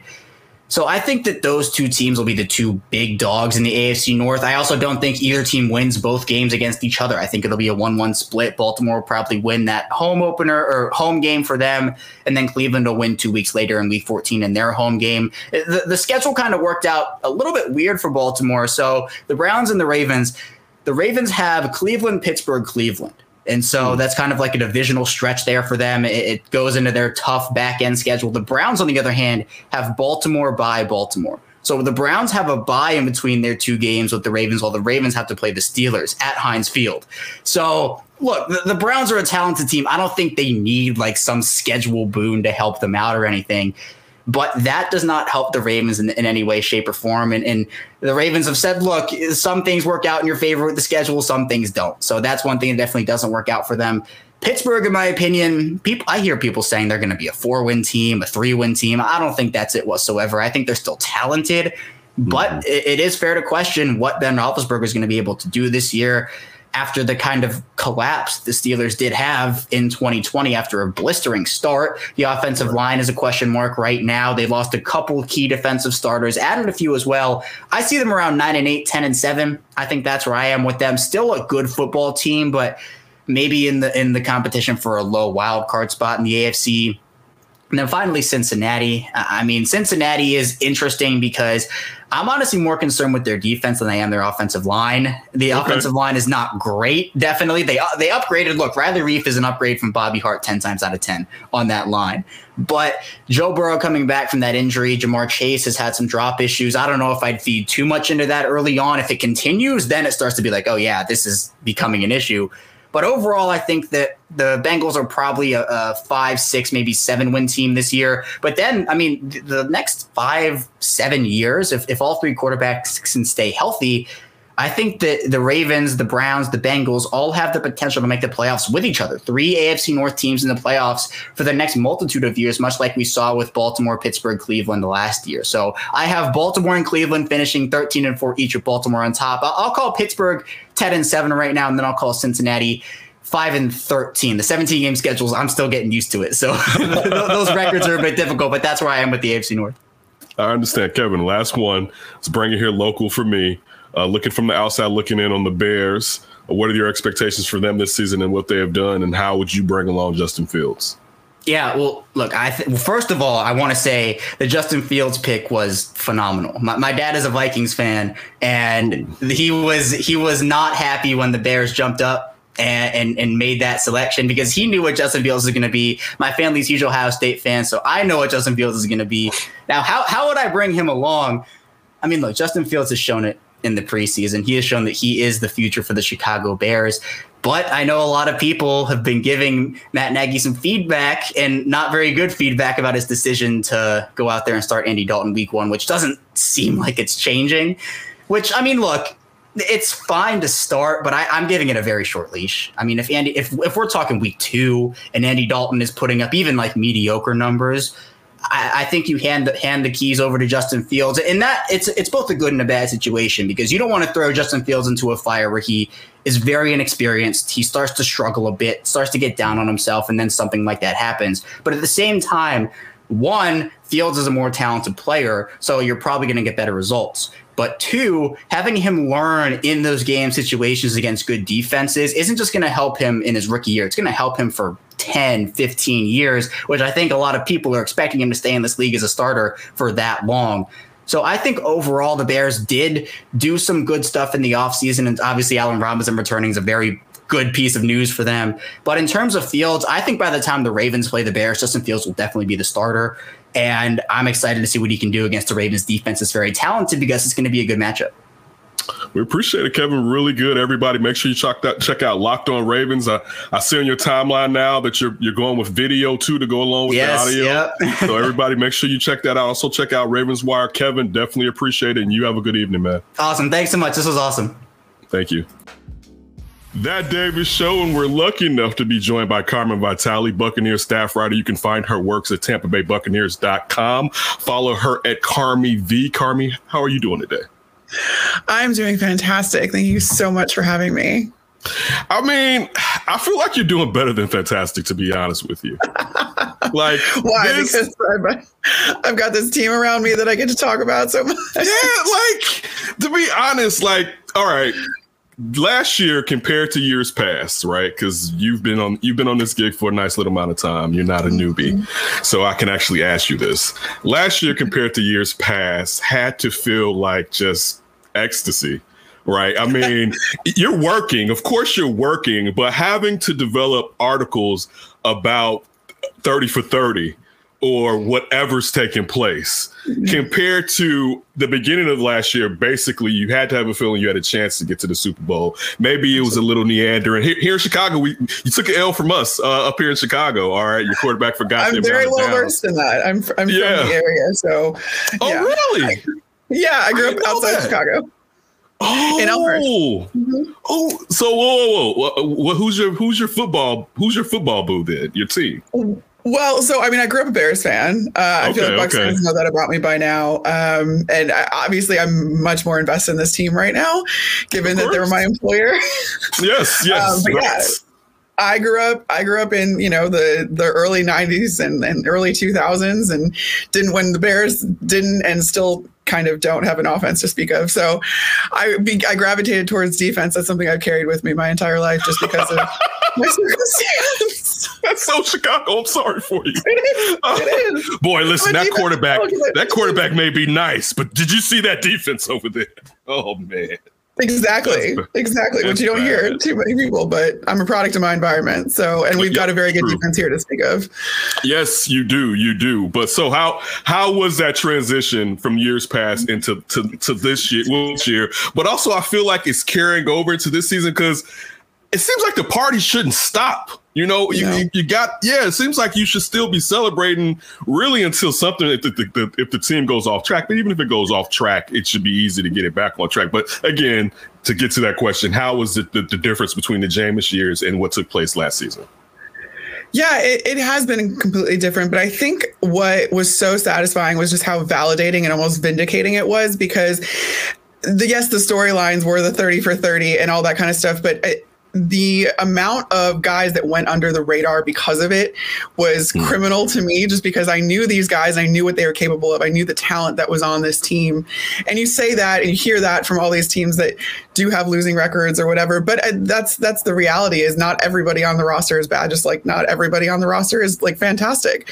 So I was just really excited to see a bunch of our guys kind of get the recognition they deserve. One being Lavonte David, of course. I'm the biggest proponent of Lavonte, and I kind of lead the charge every year for his accolades and his recognition and Pro Bowls, All Pros. The man has not had enough of them because he's been on losing teams. And now it's nice to see guys like that getting the recognition. So last year was the storylines come to you. Let me tell you, like it made me a better journalist working for a team that went back to back 5 and 11 years. Even, you know, Bruce's first year, we were 7 and 9. And it makes you a better journalist because you have to figure out what to write and how to kind of toe that line a little bit more. But yeah, this year I was like, I couldn't keep up with how many things that we had to write about. Yes, it's definitely nice. I'm envious. I hope one day back here at home that we're in that situation where, you know, of course the team's winning, because a lot of people think people in the media want the team to suck, but when the team's doing well, it's better for everyone. It's so the story easier. Writes itself. Yeah, the story writes. Which, you talked about the players, and I agree with you, because when Tom Brady chose the Bucs, to me it made common sense, because it was basically like ready-made, just throw the quarterback in the middle of it. There was talent. I think if you know football, there was talents galore around on that team. You just needed someone to steady the ship. There? Some people have the train of thought, Carmen, that if you don't make any adjustments and you standing still, not necessarily just a step back, but you're still not taking the next step. Is there any fear of that with bringing back 22 starters, both on the offensive, defensive side? Honestly, to be quite honest, I had almost the same thought process, because the NFL stresses, you know, if you're not getting better, you're getting worse, right? It's like that Ricky Bobby, if you're not first, you're last. And I think that there is some credence to that, but I also don't think that happens on a team that has Tom Brady at quarterback. He is the last guy to repeat as champions. And I just think that he brings an accountability and a motivation to this team that, I mean, I think the danger of that is that you rest on your laurels, right? And you think, oh, well, I was this good last year, so I don't have to change anything. That's not the attitude on this team at all. And that's very apparent. And especially because these guys weren't playing their best football the entire season. It took them until the team's bye week in week 13 to really click on offense.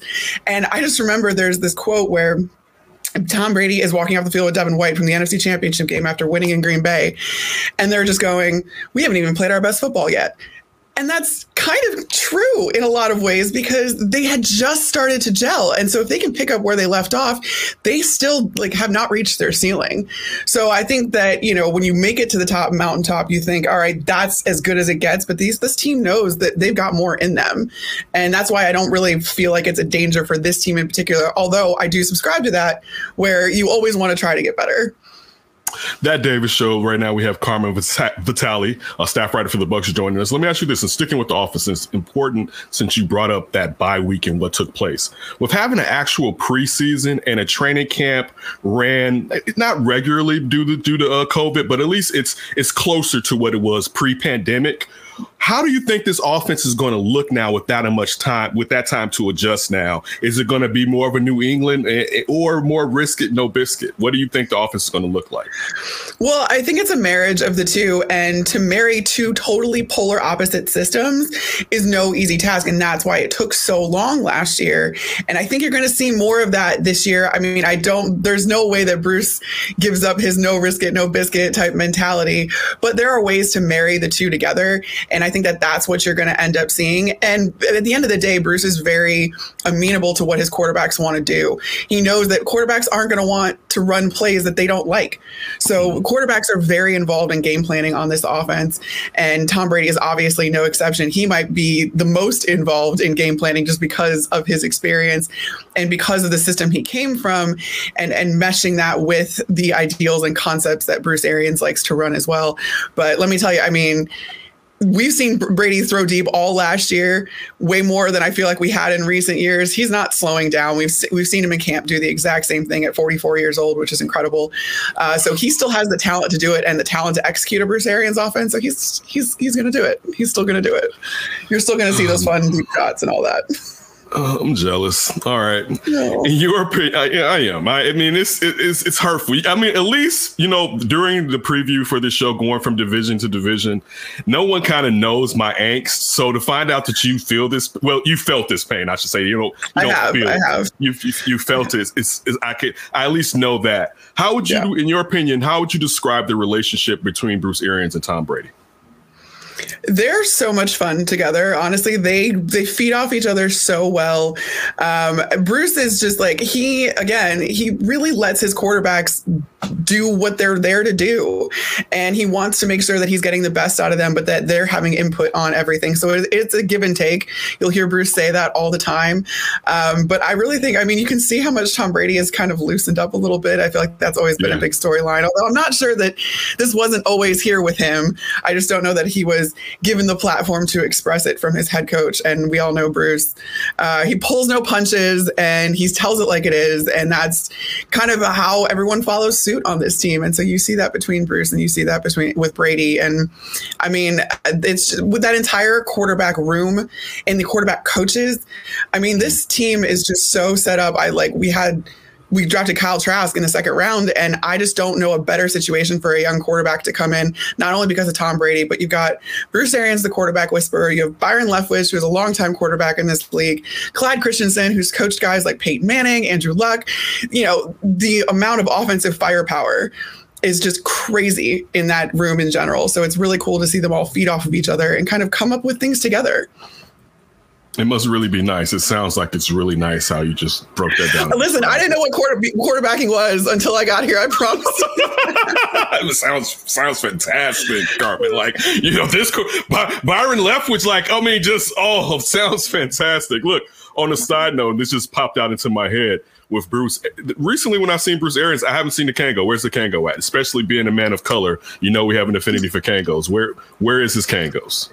Yeah, he switches it in and out now with he's got his baseball caps too. He's a man of many styles. He's the swaggiest coach in the NFL, and I maintain that. So trust me, he gets his fits off.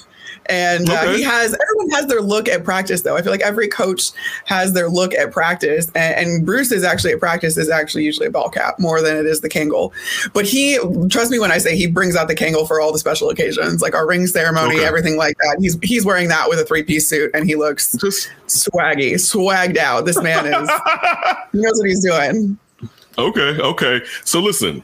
Do these two, Tom Brady and Bruce Arians, ride off together? How long do you expect for this to continue? And also, when Bruce Arians retires, is this Todd Bowles' job? Yeah, I think that's it's a good question, and it's definitely it makes sense. Like if you were to kind of hand this team back over, I mean, we are also so lucky on this coaching staff to have two head coaches. I mean, Todd Bowles was a head coach for 4 seasons, so. Like having that built in is a really interesting prospect. And again, that would be something very unique in this league to see that change of the guard happen. But I'm not sure, it's really interesting because Brady was like, oh, I want to play till I'm 25 or 45. I'm like, he looks 25. I want to play till I'm 45. That's next year. And he doesn't show any signs of slowing down this year. And I'm like, if the Bucs win the Super Bowl again, do you ride out on top like that? I don't know. Maybe you do, maybe you don't. But like, I'm telling you what, like you look at this guy and you're like, you're not 44. Like you're just not. And Bruce is the same way where he's just, he gets fired up. We've seen him in these preseason games already, just biting refs' heads off. He's in midseason form already. So like this guy is, and he's really, really well set up when it comes to speaking of those coordinators, Todd Bowles, Byron Leftwich. Byron Leftwich is the play caller on the offense. Bruce doesn't have that pressure on him. He doesn't have that stress on him, I should say. So he's got it pretty good right now where he kind of commands the ship, but he doesn't have to take the day-to-day beating. And that's the reason he doesn't call plays is because the stress was getting too much. So, between the two of them, I don't know. I feel like as long as Tom Brady plays, Bruce will coach, and maybe vice versa. I'm not totally sure, but you do have a very more than viable option waiting in the wings to take over should that be the case. I look forward to when Byron Leftwich gets a real chance to interview and get a head coaching job, being someone that's loved him since Marshall. Back in the days. I look forward to that. Getting to the draft, what are your expectations? You guys are loaded, and I'll get to the loaded aspect, but you added to the loadedness. You have Joe Tryon Soyinka. The kid's been playing well in preseasons. What's your expectations of having him rotate in with the linemen that you already have killing quarterbacks around the league? Yeah, it's kind of like I get a little embarrassed because it's the rich get richer situation. Honestly, it's incredible to think that Joe Tryon fell to us at 32. And I think that there's going to be 31 teams that are going to be kicking themselves after this season with just his potential and seeing what we've seen. Seeing him in person, I watched a lot of his tape and all that kind of stuff, but that was 2 years ago.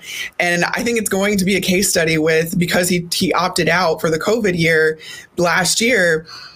Whatever he was doing in that time, he got better. And he became more of a technician. He molded his body, and whatever he did, I think it'll be a case study for college players. Like if you have that motivation, that self-motivation and that self-accountability, it's kind of worth it to not put the wear and tear on your body of a college football season.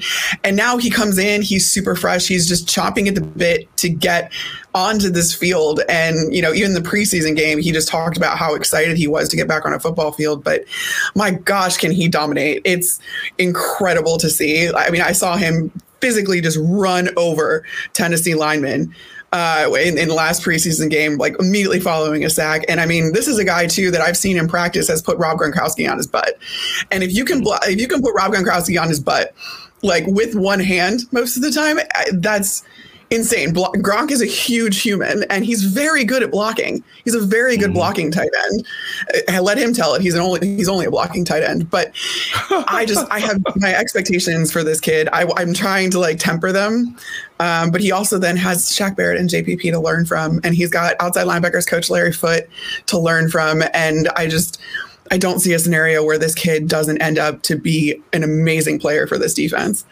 Yeah, and I read JPP just raving about him having techniques that he didn't have as a rookie. So 30 teams though, Carmen, 30 teams, not 31. All right. We're happy with what we did in the first round this year. That's fair. I was so proud of the Bears. I really was. I promise you that. I was texting my friends back in Chicago I'm so proud. We don't want your pity, Carmen. We don't want your pity. It's not a pity. I'm just excited for you, I promise.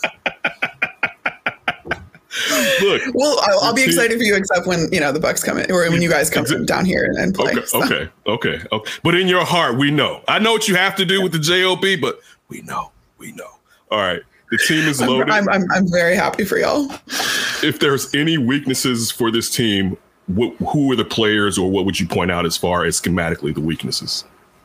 Honestly, I'm going to go towards a phase of the game that even Bruce talked about coming into this season, which is special teams. I think that there's still a lot to figure out there, and there's still a battle for the kick returner jobs. You don't have that solidified, and just in general, you're not getting the production out of them that you really want at this point. That was a big emphasis in this draft, just because you didn't have a lot of needs, obviously.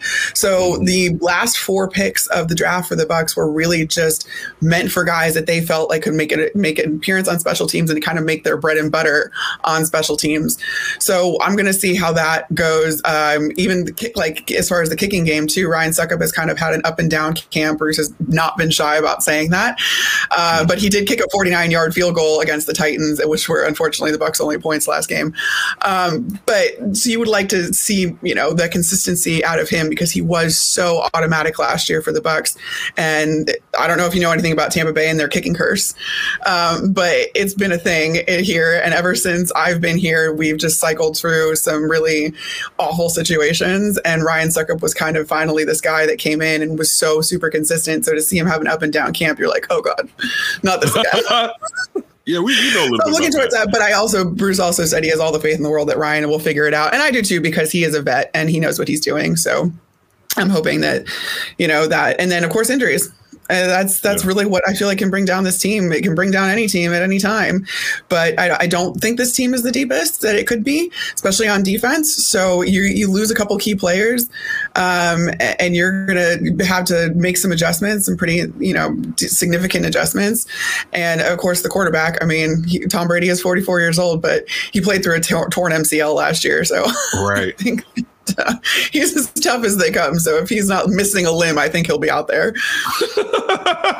That Davis Show. Right now we have Carmen Vitale. Follow her at Carmi V. Listen, what are your expectations for Antonio Brown now? Because he came in when the season had basically already not when the season had started, but he came in late, I should say. All right, we know him and Brady kind of had a connection in New England, but that was cut short with all the off-field stuff that was going on with Antonio Brown. Your expectations for him and Brady this season, and will they be really try to prove something, or is there enough balls to go around for them to prove something? And even more importantly, Brady and Mike Evans. So this is a twofer, because I've loved Mike Evans for a long time. But it's and they definitely had some plays, but it still seemed like they didn't have that connection that you think they could have, because if Brady and Mike Evans really have a connection, there's going to be some trouble. Yeah, I mean, Brady's really never had a receiver quite like Mike. I mean, you go back to his years with Randy Moss, but they're not quite the same player, obviously, though Mike does look up to Randy. He calls Randy Moss his idol, and he broke his NFL record of 7 straight 1,000-yard seasons to begin a career last year. But I think that was really a symptom of just getting used to this offense and getting used to, I mean, there's a lot of option routes here, and there's a lot of stuff that you have to read as a quarterback, and the timing with your receivers just doesn't come without reps, and they just needed that, and they've gotten it now. So I expect a bigger year from Mike. But I mean, Mike still had over 1,000 yards. He had the most touchdowns he's ever had in a single season last year. He had 13 touchdowns.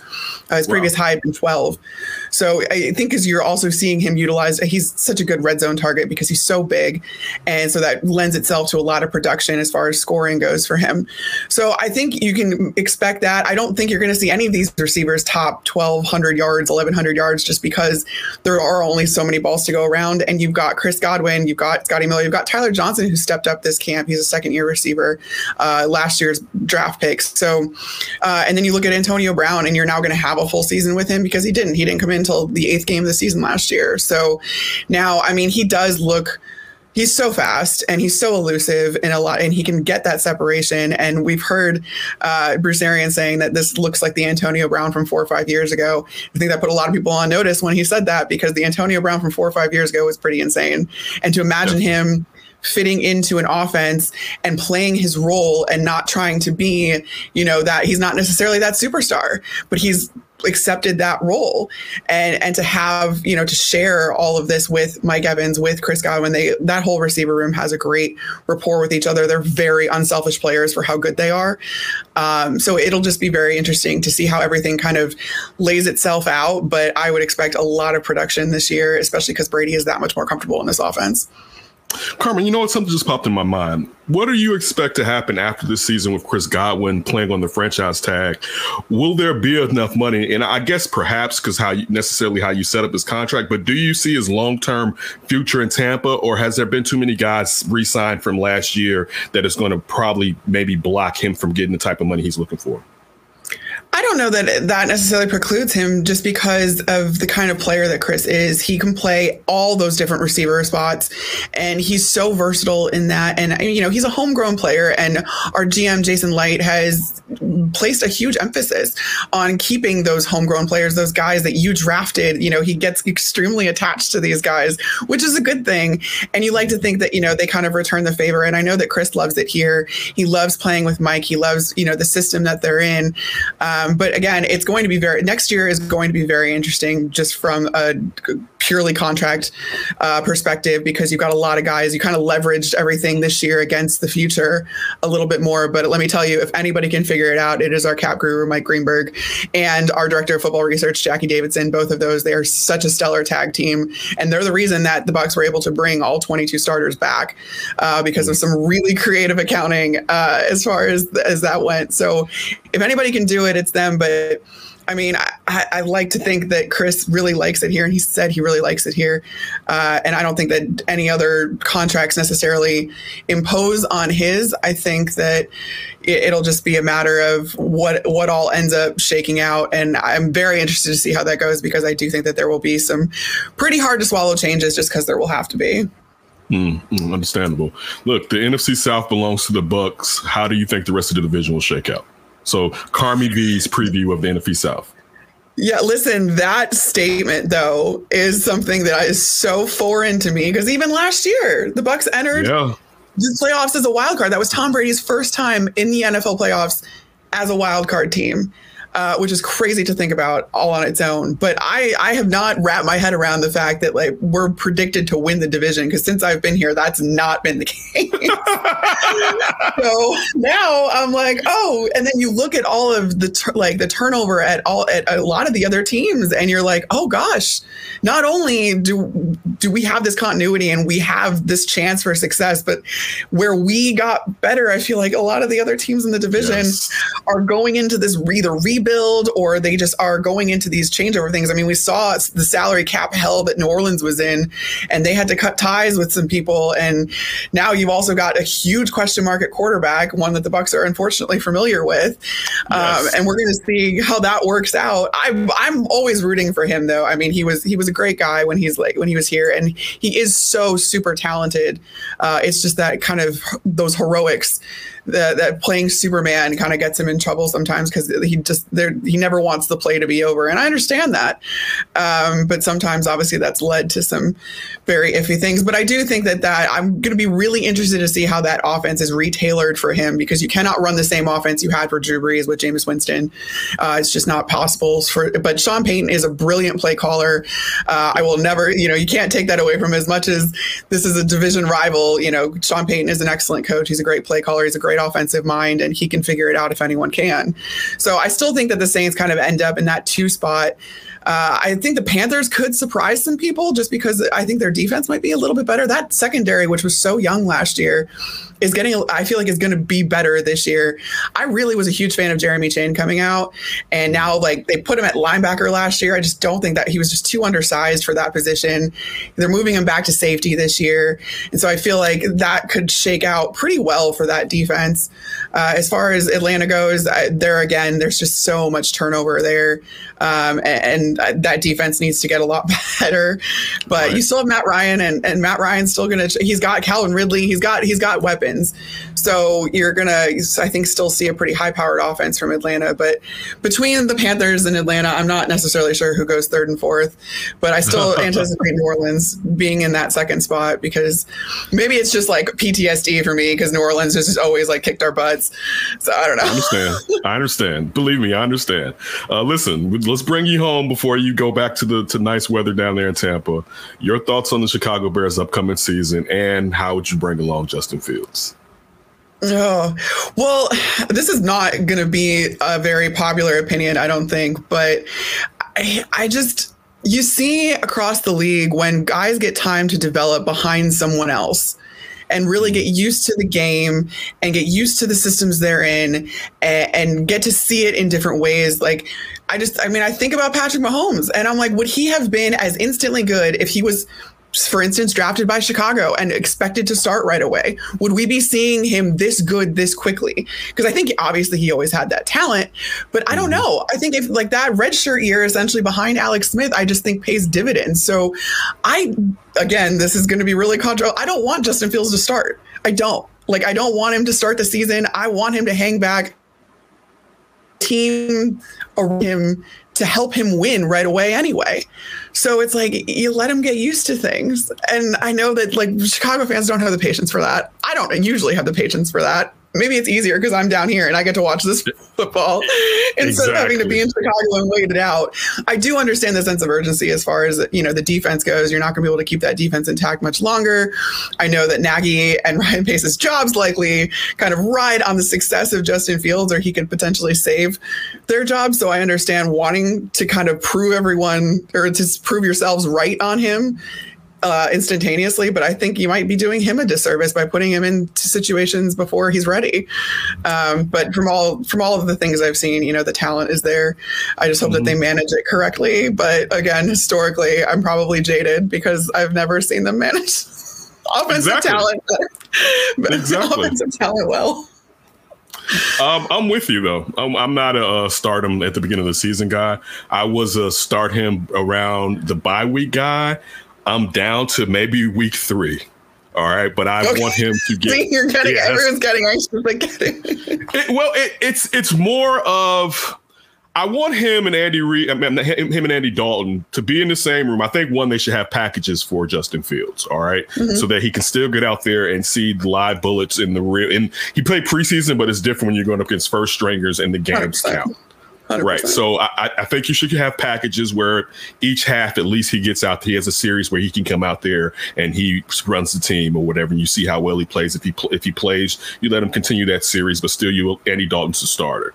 And then you see how that goes. And if week after week he's getting better, then you make the switch depending on how well or not so well Andy Dalton is playing. But I'm not a forget it, just start Justin guy, because I was never like that. But that hit was even more like, what?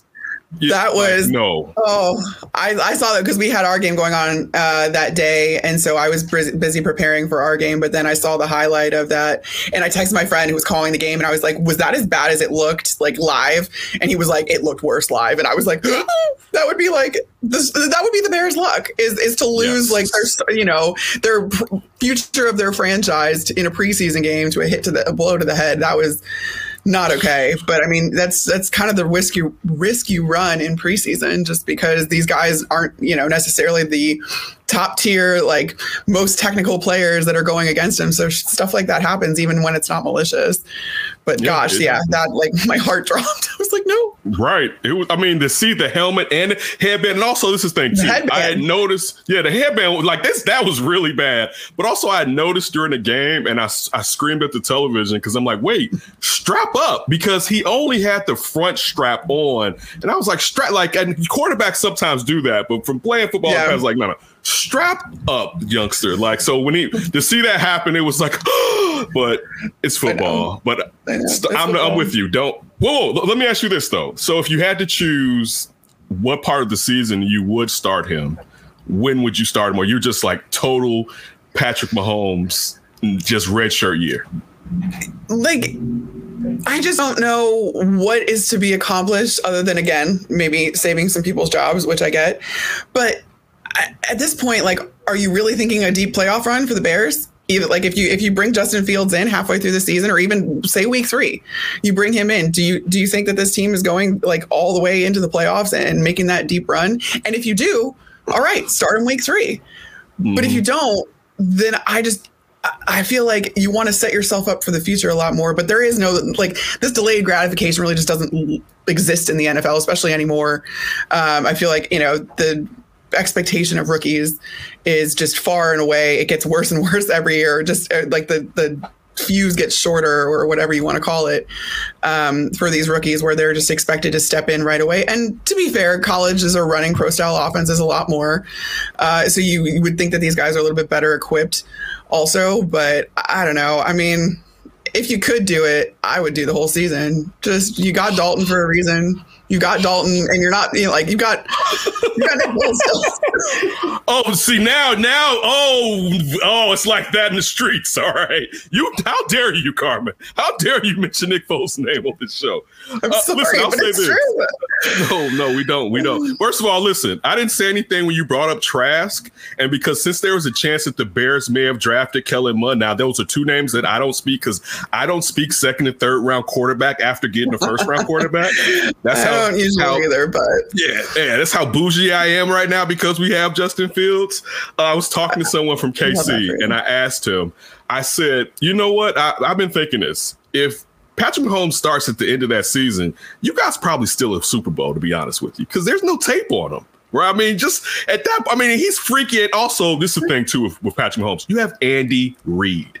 That's like the biggest difference between here in Chicago with Justin Fields and talking about how to bring him along is Andy Reid was doing that. And we still don't know what we have, or we know what we have in Matt Nagy, and he hasn't proven that he can do what Andy Reid did with Patrick Mahomes. So he comes from the Reid tree. You'd hope that's kind of in there, you know, for all those years with Andy. But no, I mean, there's no replicating Andy Reid. And there's very few people that can call plays like Andy Reid can, that can devise offensive schemes like Andy Reid can. So again, I'm just like, do you have the resources and everything to really bring him along and make sure he's ready? I don't know. I don't know. It must be nice. It must be nice. I know. I get to sit up here and, it must be really, really. My quarterback, who's in his 22nd year in this league. Wow. Just shine on us, Carmen. We really appreciate it. Everybody, make sure you check out all her work on TampaBayBuccaneers.com. Follow her at Carmi B. Keep up the great work. Now knowing that you're from this area, hats off to you. Keep on striving. Really like to hear that, even though you just disrespected the Bears all over the streets up here. I'm joking. I didn't. Told them off. Whatever. Like, I know it's nice. I know. Listen, when you're rich, you're rich. All right. You have an embarrassment of riches. I'm looking long term. I got you. I'm like, that marshmallow experiment with kids. Like, I would have waited for the other marshmallow to get 2 marshmallows. All right. So that's like the delayed gratification. Okay, we'll check it out. We'll check it out, and we will also check you out. I look forward to you coming back on the show later on during the season, and you have a terrific day. Thanks so much for having me. Welcome to that Davis Show, and friends of the show we've had on plenty of times. Mark Grody, Chicago Bears sideline reporter for WSCR Radio. Also, you could take him filling in sometimes. All right, you can see Grody everywhere, but Grody, since this is a Grody show right here, this is full-on Grody. Tell me about the podcast, man. I was sitting there perusing through your timeline today, and I see you got a new podcast that's out. Yeah, I appreciate you asking about it. It is a new I'm working with this thing called the Podcast Entertainment Network. It's a brand new network that I've gone in with a few friends, business partners, I suppose you could put it as. And I've been doing a list podcast, but now to add to the fun, I've decided to finally add a sports podcast, and it is I don't even know if I can get the title right now. It's the At Mark Grody Sports Super Duper Podcast Show or something like that. It's a ridiculous title, and we did that on purpose because we don't want to take ourselves too seriously. And the reason for the title, Ken, is that my Twitter handle is at Mark Grody Sports. And I often get my balls busted for being the sports guy at the sports radio station that says he is at Mark Grody Sports. I'm the sports guy. I stole it. Like I'm on the ground floor for Mr. Sports. So I decided to kind of play on that. But yeah, just launched it, and it's going to be maybe 20 minutes of hardcore serious sports, and then we'll have some fun. I'll do some of my silly impersonations. We'll try to do some skits and just kind of make it a sports variety show. But I appreciate you asking about it, man. Thanks. I had to. I saw that. I have to listen to it. I didn't have enough time today. Today's been pretty busy, but I definitely plan on checking it out. I appreciate you, man, always. Always back at you. So let's dive into this Bears, unfortunately. And I say unfortunate, Mark, because I feel there's a part of me that feels like that I'm in a good mood right now, and Sunday night may be the prolonged period of time where I'm not in a good mood, especially when we have to provide content that's surrounding the Bears if the Bears aren't going well. So Brad Biggs from the Tribune reported that Eddie Goldman is doubtful for this game. Looking at past games versus the Los Angeles Rams, part of the key was stopping the run and forcing it on Jared Goff. Now Jared Goff is gone, and now it's a whole better quarterback in Matthew Stafford. But particularly when it comes to stopping the run, what's your expectation with Eddie Goldman out, and who steps into that role first? I know they brought in 2 defensive tackles, but also Kyrus Tonga being drafted in the latter rounds of the draft. Who's going to step up? Because I'm leery of Bilal Nichols having to move over again from the 5 technique. Yeah, absolutely. And I imagine that Bilal Nichols will cover some of it. You mentioned the rookie 7th rounder, Kyrus Tonga, as well. I'm not sure how ready he is at this point. I mean, all of the grades on him in camp have been positive, but that doesn't mean he's ready for the prime time. So I think Tonga will get some run. Another guy who's had a very successful camp has been Angelo Blackson. So I imagine that he probably would have been in the rotation anyway, but we'll have to see how they use them and rotate those guys. And I think it's going to be a matter of what they see is working best in that regard. And it is tough. I mean, finally, it looked like we were going to see, and we haven't seen a lot of it over the last 2-3 years, and that is those 2 guys, Akeem Hicks, being on the field at the same time as Eddie Goldman. Just we haven't seen a lot of it, and you've seen the effects of it. So, yeah, he is doubtful, and I've been there every day this week. It doesn't feel good. Doubtful probably means he's not going to play. It just feels that way because he hasn't stepped on the practice field. Haven't seen him one time in the last couple of days. So, yeah, I think you're going to have to figure out, at least for this week, life without him, without Eddie Goldman. And I unfortunately, I don't have a great answer for exactly who is going to be the stalwart in that spot, but I think they're going to try everybody, or those 3 guys that I mentioned. Grody, being the fact that you had your eyes on this team the entire camp, did you notice any differences from the last 2 years compared to this camp outside of course, it not being in Bourbonnais and it being at Hallis Hall? Yeah, I mean, because everything was so messed up last year, obviously, with COVID, there really wasn't much of a camp. So one of the goals that Matt Nagy had this year was moving things along a little bit more quickly, like having the pace be more rapid while they were out there on all the fields. I think I did see some of that, like the movement compared to previous years that I've covered training camp. And I don't really know what that means exactly, or if that helps in any way, shape, or form.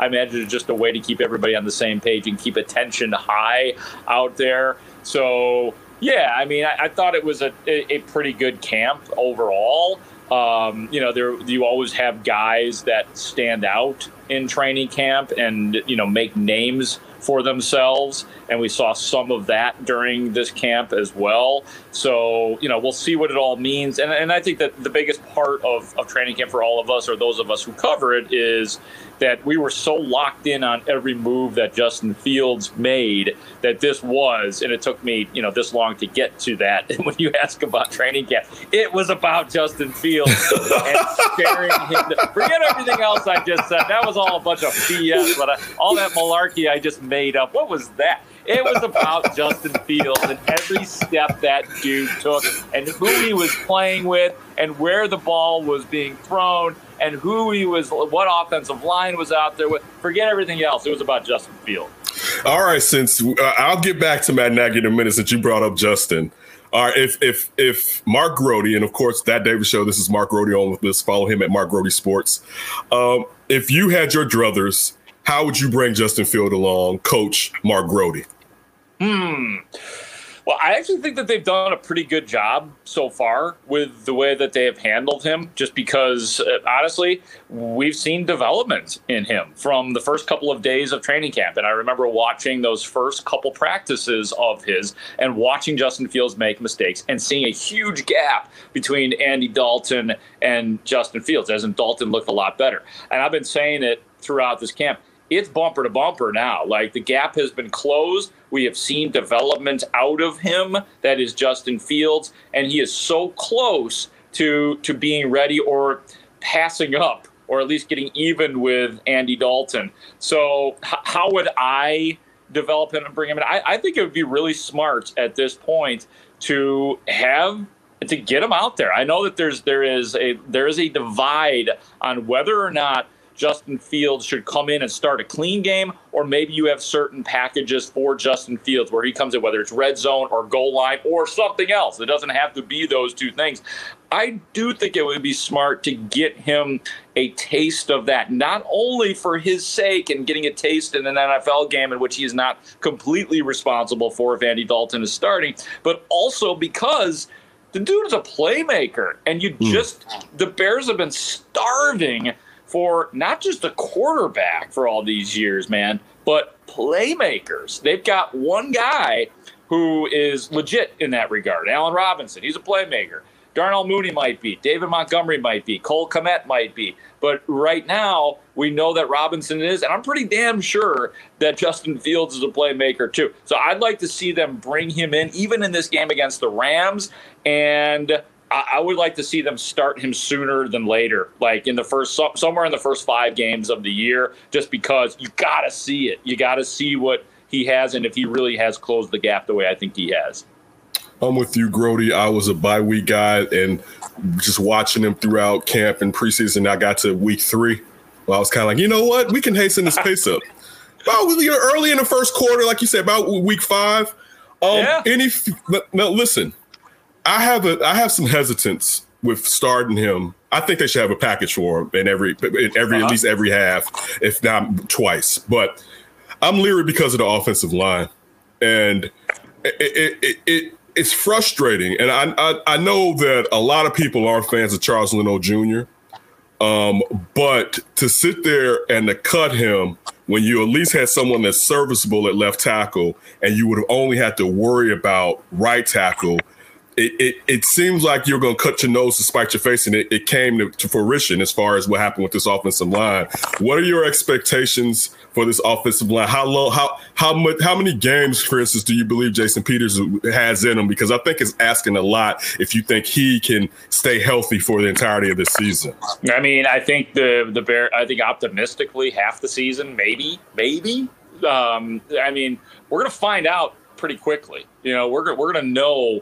Probably in this game against the Rams, what kind of shape he is in, whether he is able to remain stable at that left tackle, and the scary part is that his backup is a rookie in Larry Borom, and I think that we can all say, like, I'm pretty high on Larry Borom, but he's a 5th round pick and he's a rookie. So the idea of just throwing him in there and thinking he is ready is just not a realistic option at this point. So, yeah, I mean, we're going to find out a lot about Jason Peters. But, I agree with you about the offensive line. And there is the theory of, all right, well, since Justin Fields is an elusive, mobile quarterback, he might be better suited for this offensive line if it is to break down. And I'm like, no, that's a bunch of garbage, in my opinion. Me too. Because he's going to be running a lot. And you know what? Got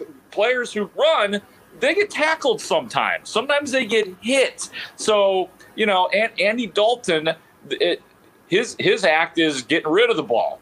And Justin Fields' act is running. So I think that there's more inherent danger, actually, with a running quarterback than there is with somebody like Andy Dalton, who has the ability to or the want to throw the ball away. So early on, I bought into that. I got to admit, I've kind of flip-flopped on this. I bought into the idea that Justin Fields, well, you got to get him in there against us. No, you don't want your rookie going out there.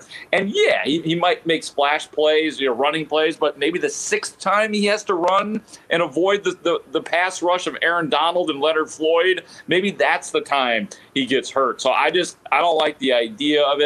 And I think the offensive line is going to be, unless they surprise us, unless, Jason Peters is what he once was, or to some degree, I think it's going to be a work in progress all year. It might be like last year, where in the last 5 or 6 games, remember when they realigned everything and they came up with Gold and Sam Mustipher and getting Cody Whitehair back to guard. And it's, obviously good that James Daniels is back this year. So your interior is good. But until they know that those two outside guys are the stalwarts you need in the NFL, you're going to see a pretty conservative game plan out of Matt Nagy, which I think for some purposes might be good. Yeah, and I agree with you. One, when you're talking about just Justin Fields playing now and him running around, we're not even sure how many plays that he can read the entirety of the field. So he may be a 1-2 read guy. And what I mean by that is it's going to make him take off running more often since he can't read the entirety of the field, which leads to your point of getting hurt because you're running all the time.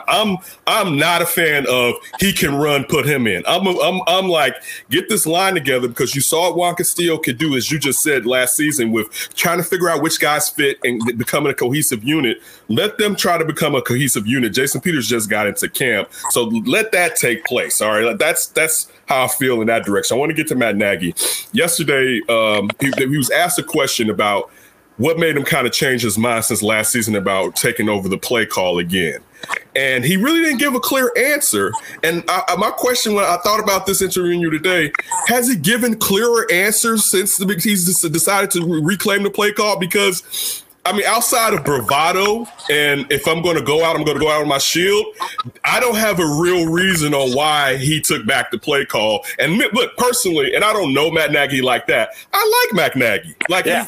Even though it can be frustrating what happens on the field, I kind of he seems like a guy that I could vibe with. Bravado is a great word. I think that is part of it, honestly. The best I can do to answer that question, no, he hasn't really given a succinct answer, but he has said this a number of times. He loves to call plays. He has said that. He loves doing it. I think it was excruciating for him last year when he gave up the play calling to Bill Lazor. I think he hated it, and I think he knew it was almost like taking medicine. Like, okay, I'm going to do this, but it's going to be, I don't care. Like, if Bill Lazor was calling plays where the Bears scored 35 points a game, Matt Nagy, damn it, he was taking play calling back. That is what he feels like his worth is as a head coach. He may be underestimating himself. You know what I mean? Like, he came in here and it's been all about offense, and let, Vic Fangio and Chuck Pagano and now Sean Desai, let them deal with the defense. I got the offense. I got the quarterback. And unfortunately for Matt Nagy, he has not lived up to that yet. His offenses have been average at best since he came in. Can a coach get better? Can a coach develop into a better play caller? Yeah, I think that is possible, but Matt Nagy still has to show it. So I think there's a lot of pressure on Matt Nagy going into this year. And if the offense is not good, say, 3 or 4 games into it, will he give up play calling again? Because he said the reason he did it is because, he holds his players accountable and he held himself accountable. So I guess he would have, unless he's changing his overall philosophy, he would have to hold himself accountable again. But the answer is he loves play calling, and it doesn't get any, better than that in terms of an answer that I would be able to give you. That Davis Show with Bear Salad reporter for WSCR, Mark Grody. Mark, let me ask you this, and I asked Matt Nagy this, and I want to know your opinion. Will he really commit to the run this season? And in your heart of hearts, can a leopard change his spots? The good money is on no.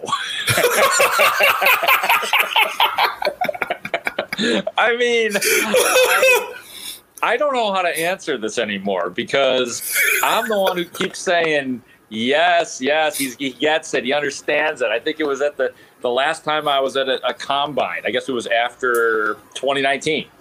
Oh no, it was the whatever. But anyway, he talked about how he's got to run more. He's got to run more. He's got to I know. I got to play to my player's skill set. I have to play to the talent. We need time of possession. I mean, he talks about it a lot, but we just haven't seen it from Matt Nagy. And last year, David Montgomery ended up, in the last 5 games, he was looking elite as a running back. I mean, we finally saw the full David Montgomery. So hopefully Matt Nagy saw the same thing, and maybe he has, because the one thing that I feel like Matt Nagy has never had is complete trust in a running game, and that if one play goes backwards, like literally you lose a yard, he abandoned it. So I don't know, man. I'd like to think he will, and I think that they're in a position where they have to, because you have a strong interior of your offensive line at this point, and they're going to be, the Rams defense is damn good. I mean, they were number 1 last year, and there shouldn't be much tail. There's no reason why they would fall off the map this year in terms of defense. So I think Nagy will understand that he has to run it, but I've said that before. So I don't want to get burned. I just don't want to get burned. I feel you. Yeah. I feel you. Look, I want to ask you a question about Sean Desai. I was on a podcast and someone asked me about his future, and they were kind of insinuating that down the line, if he's successful, could he perhaps take over the starting job? That's not the question I want to ask you.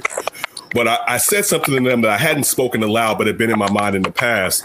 And it was, and I wish the best for Sean Desai. I believe he's as intelligent as everyone says. But in a situation where you have a coach that's kind of on the hot seat, how many big name coordinators were going to take that job? I'm happy he has the job, but I guess the question I'm asking, does he have it by default because nobody else is going to come in here for 1 year and perhaps be fired with Matt Nagy? Yeah, that's a good point, and it really hasn't come up enough, in terms of the candidates that came through Halas Hall for that job. And I agree with you too. It does seem like Sean Desai checks all the boxes in terms of his competency as a coordinator. I will say this though, that I don't know how hot the Matt Nagy seat is, because honestly, his bosses have given no indication of that. And I know Ryan Pace and Matt Nagy are kind of one and the same in terms. So Ryan Pace has supported him, obviously. George McCaskey, the chairman of the board, has supported him and given no reason for us to think that he's on any kind of hot seat. It's easy for us to project that just because, back-to-back 8 seasons the last 2 years and underperforming on offense. But I don't know that his seat is as hot as other coaches are in the NFL. It's probably a little bit warm, and if things go really badly, like a 3 or 4 win season, then the seat will get hot. But I think that he has more job security than people think, although the outside perception may be different, and that might have kept some coordinators from wanting to work here. Thanks. I appreciate that. Last one. Well, actually, it's a 2-parter. What's your expectations for this game? And then later on, your expectations for this season? First of all, I don't do 2-parters. So I don't yeah, that's not in my contract. I told your producer, no 2-part questions. I don't do that crap. Apologies. Wait, what was the first question? What do you expect to happen in this upcoming game Sunday night? Oh man, yeah. So I'm already on record as saying I think that this is going to be a tough one for the Bears. I do think that the Rams are going to win it. I think I'm going Rams. I think it's going to be close because every NFL game is close and it's the beginning of the year and everybody's hyped and healthy. I think it's going to be a Rams 24-17 win. It's Matthew Stafford, and he's dangerous. The Bears have seen him. They are familiar with his work. That doesn't necessarily mean that that's going to help the Bears, because we've seen Matthew Stafford burn the Bears in the past. I mean, we're not talking like Aaron Rodgers effect with Matthew Stafford. I don't want to overdo it.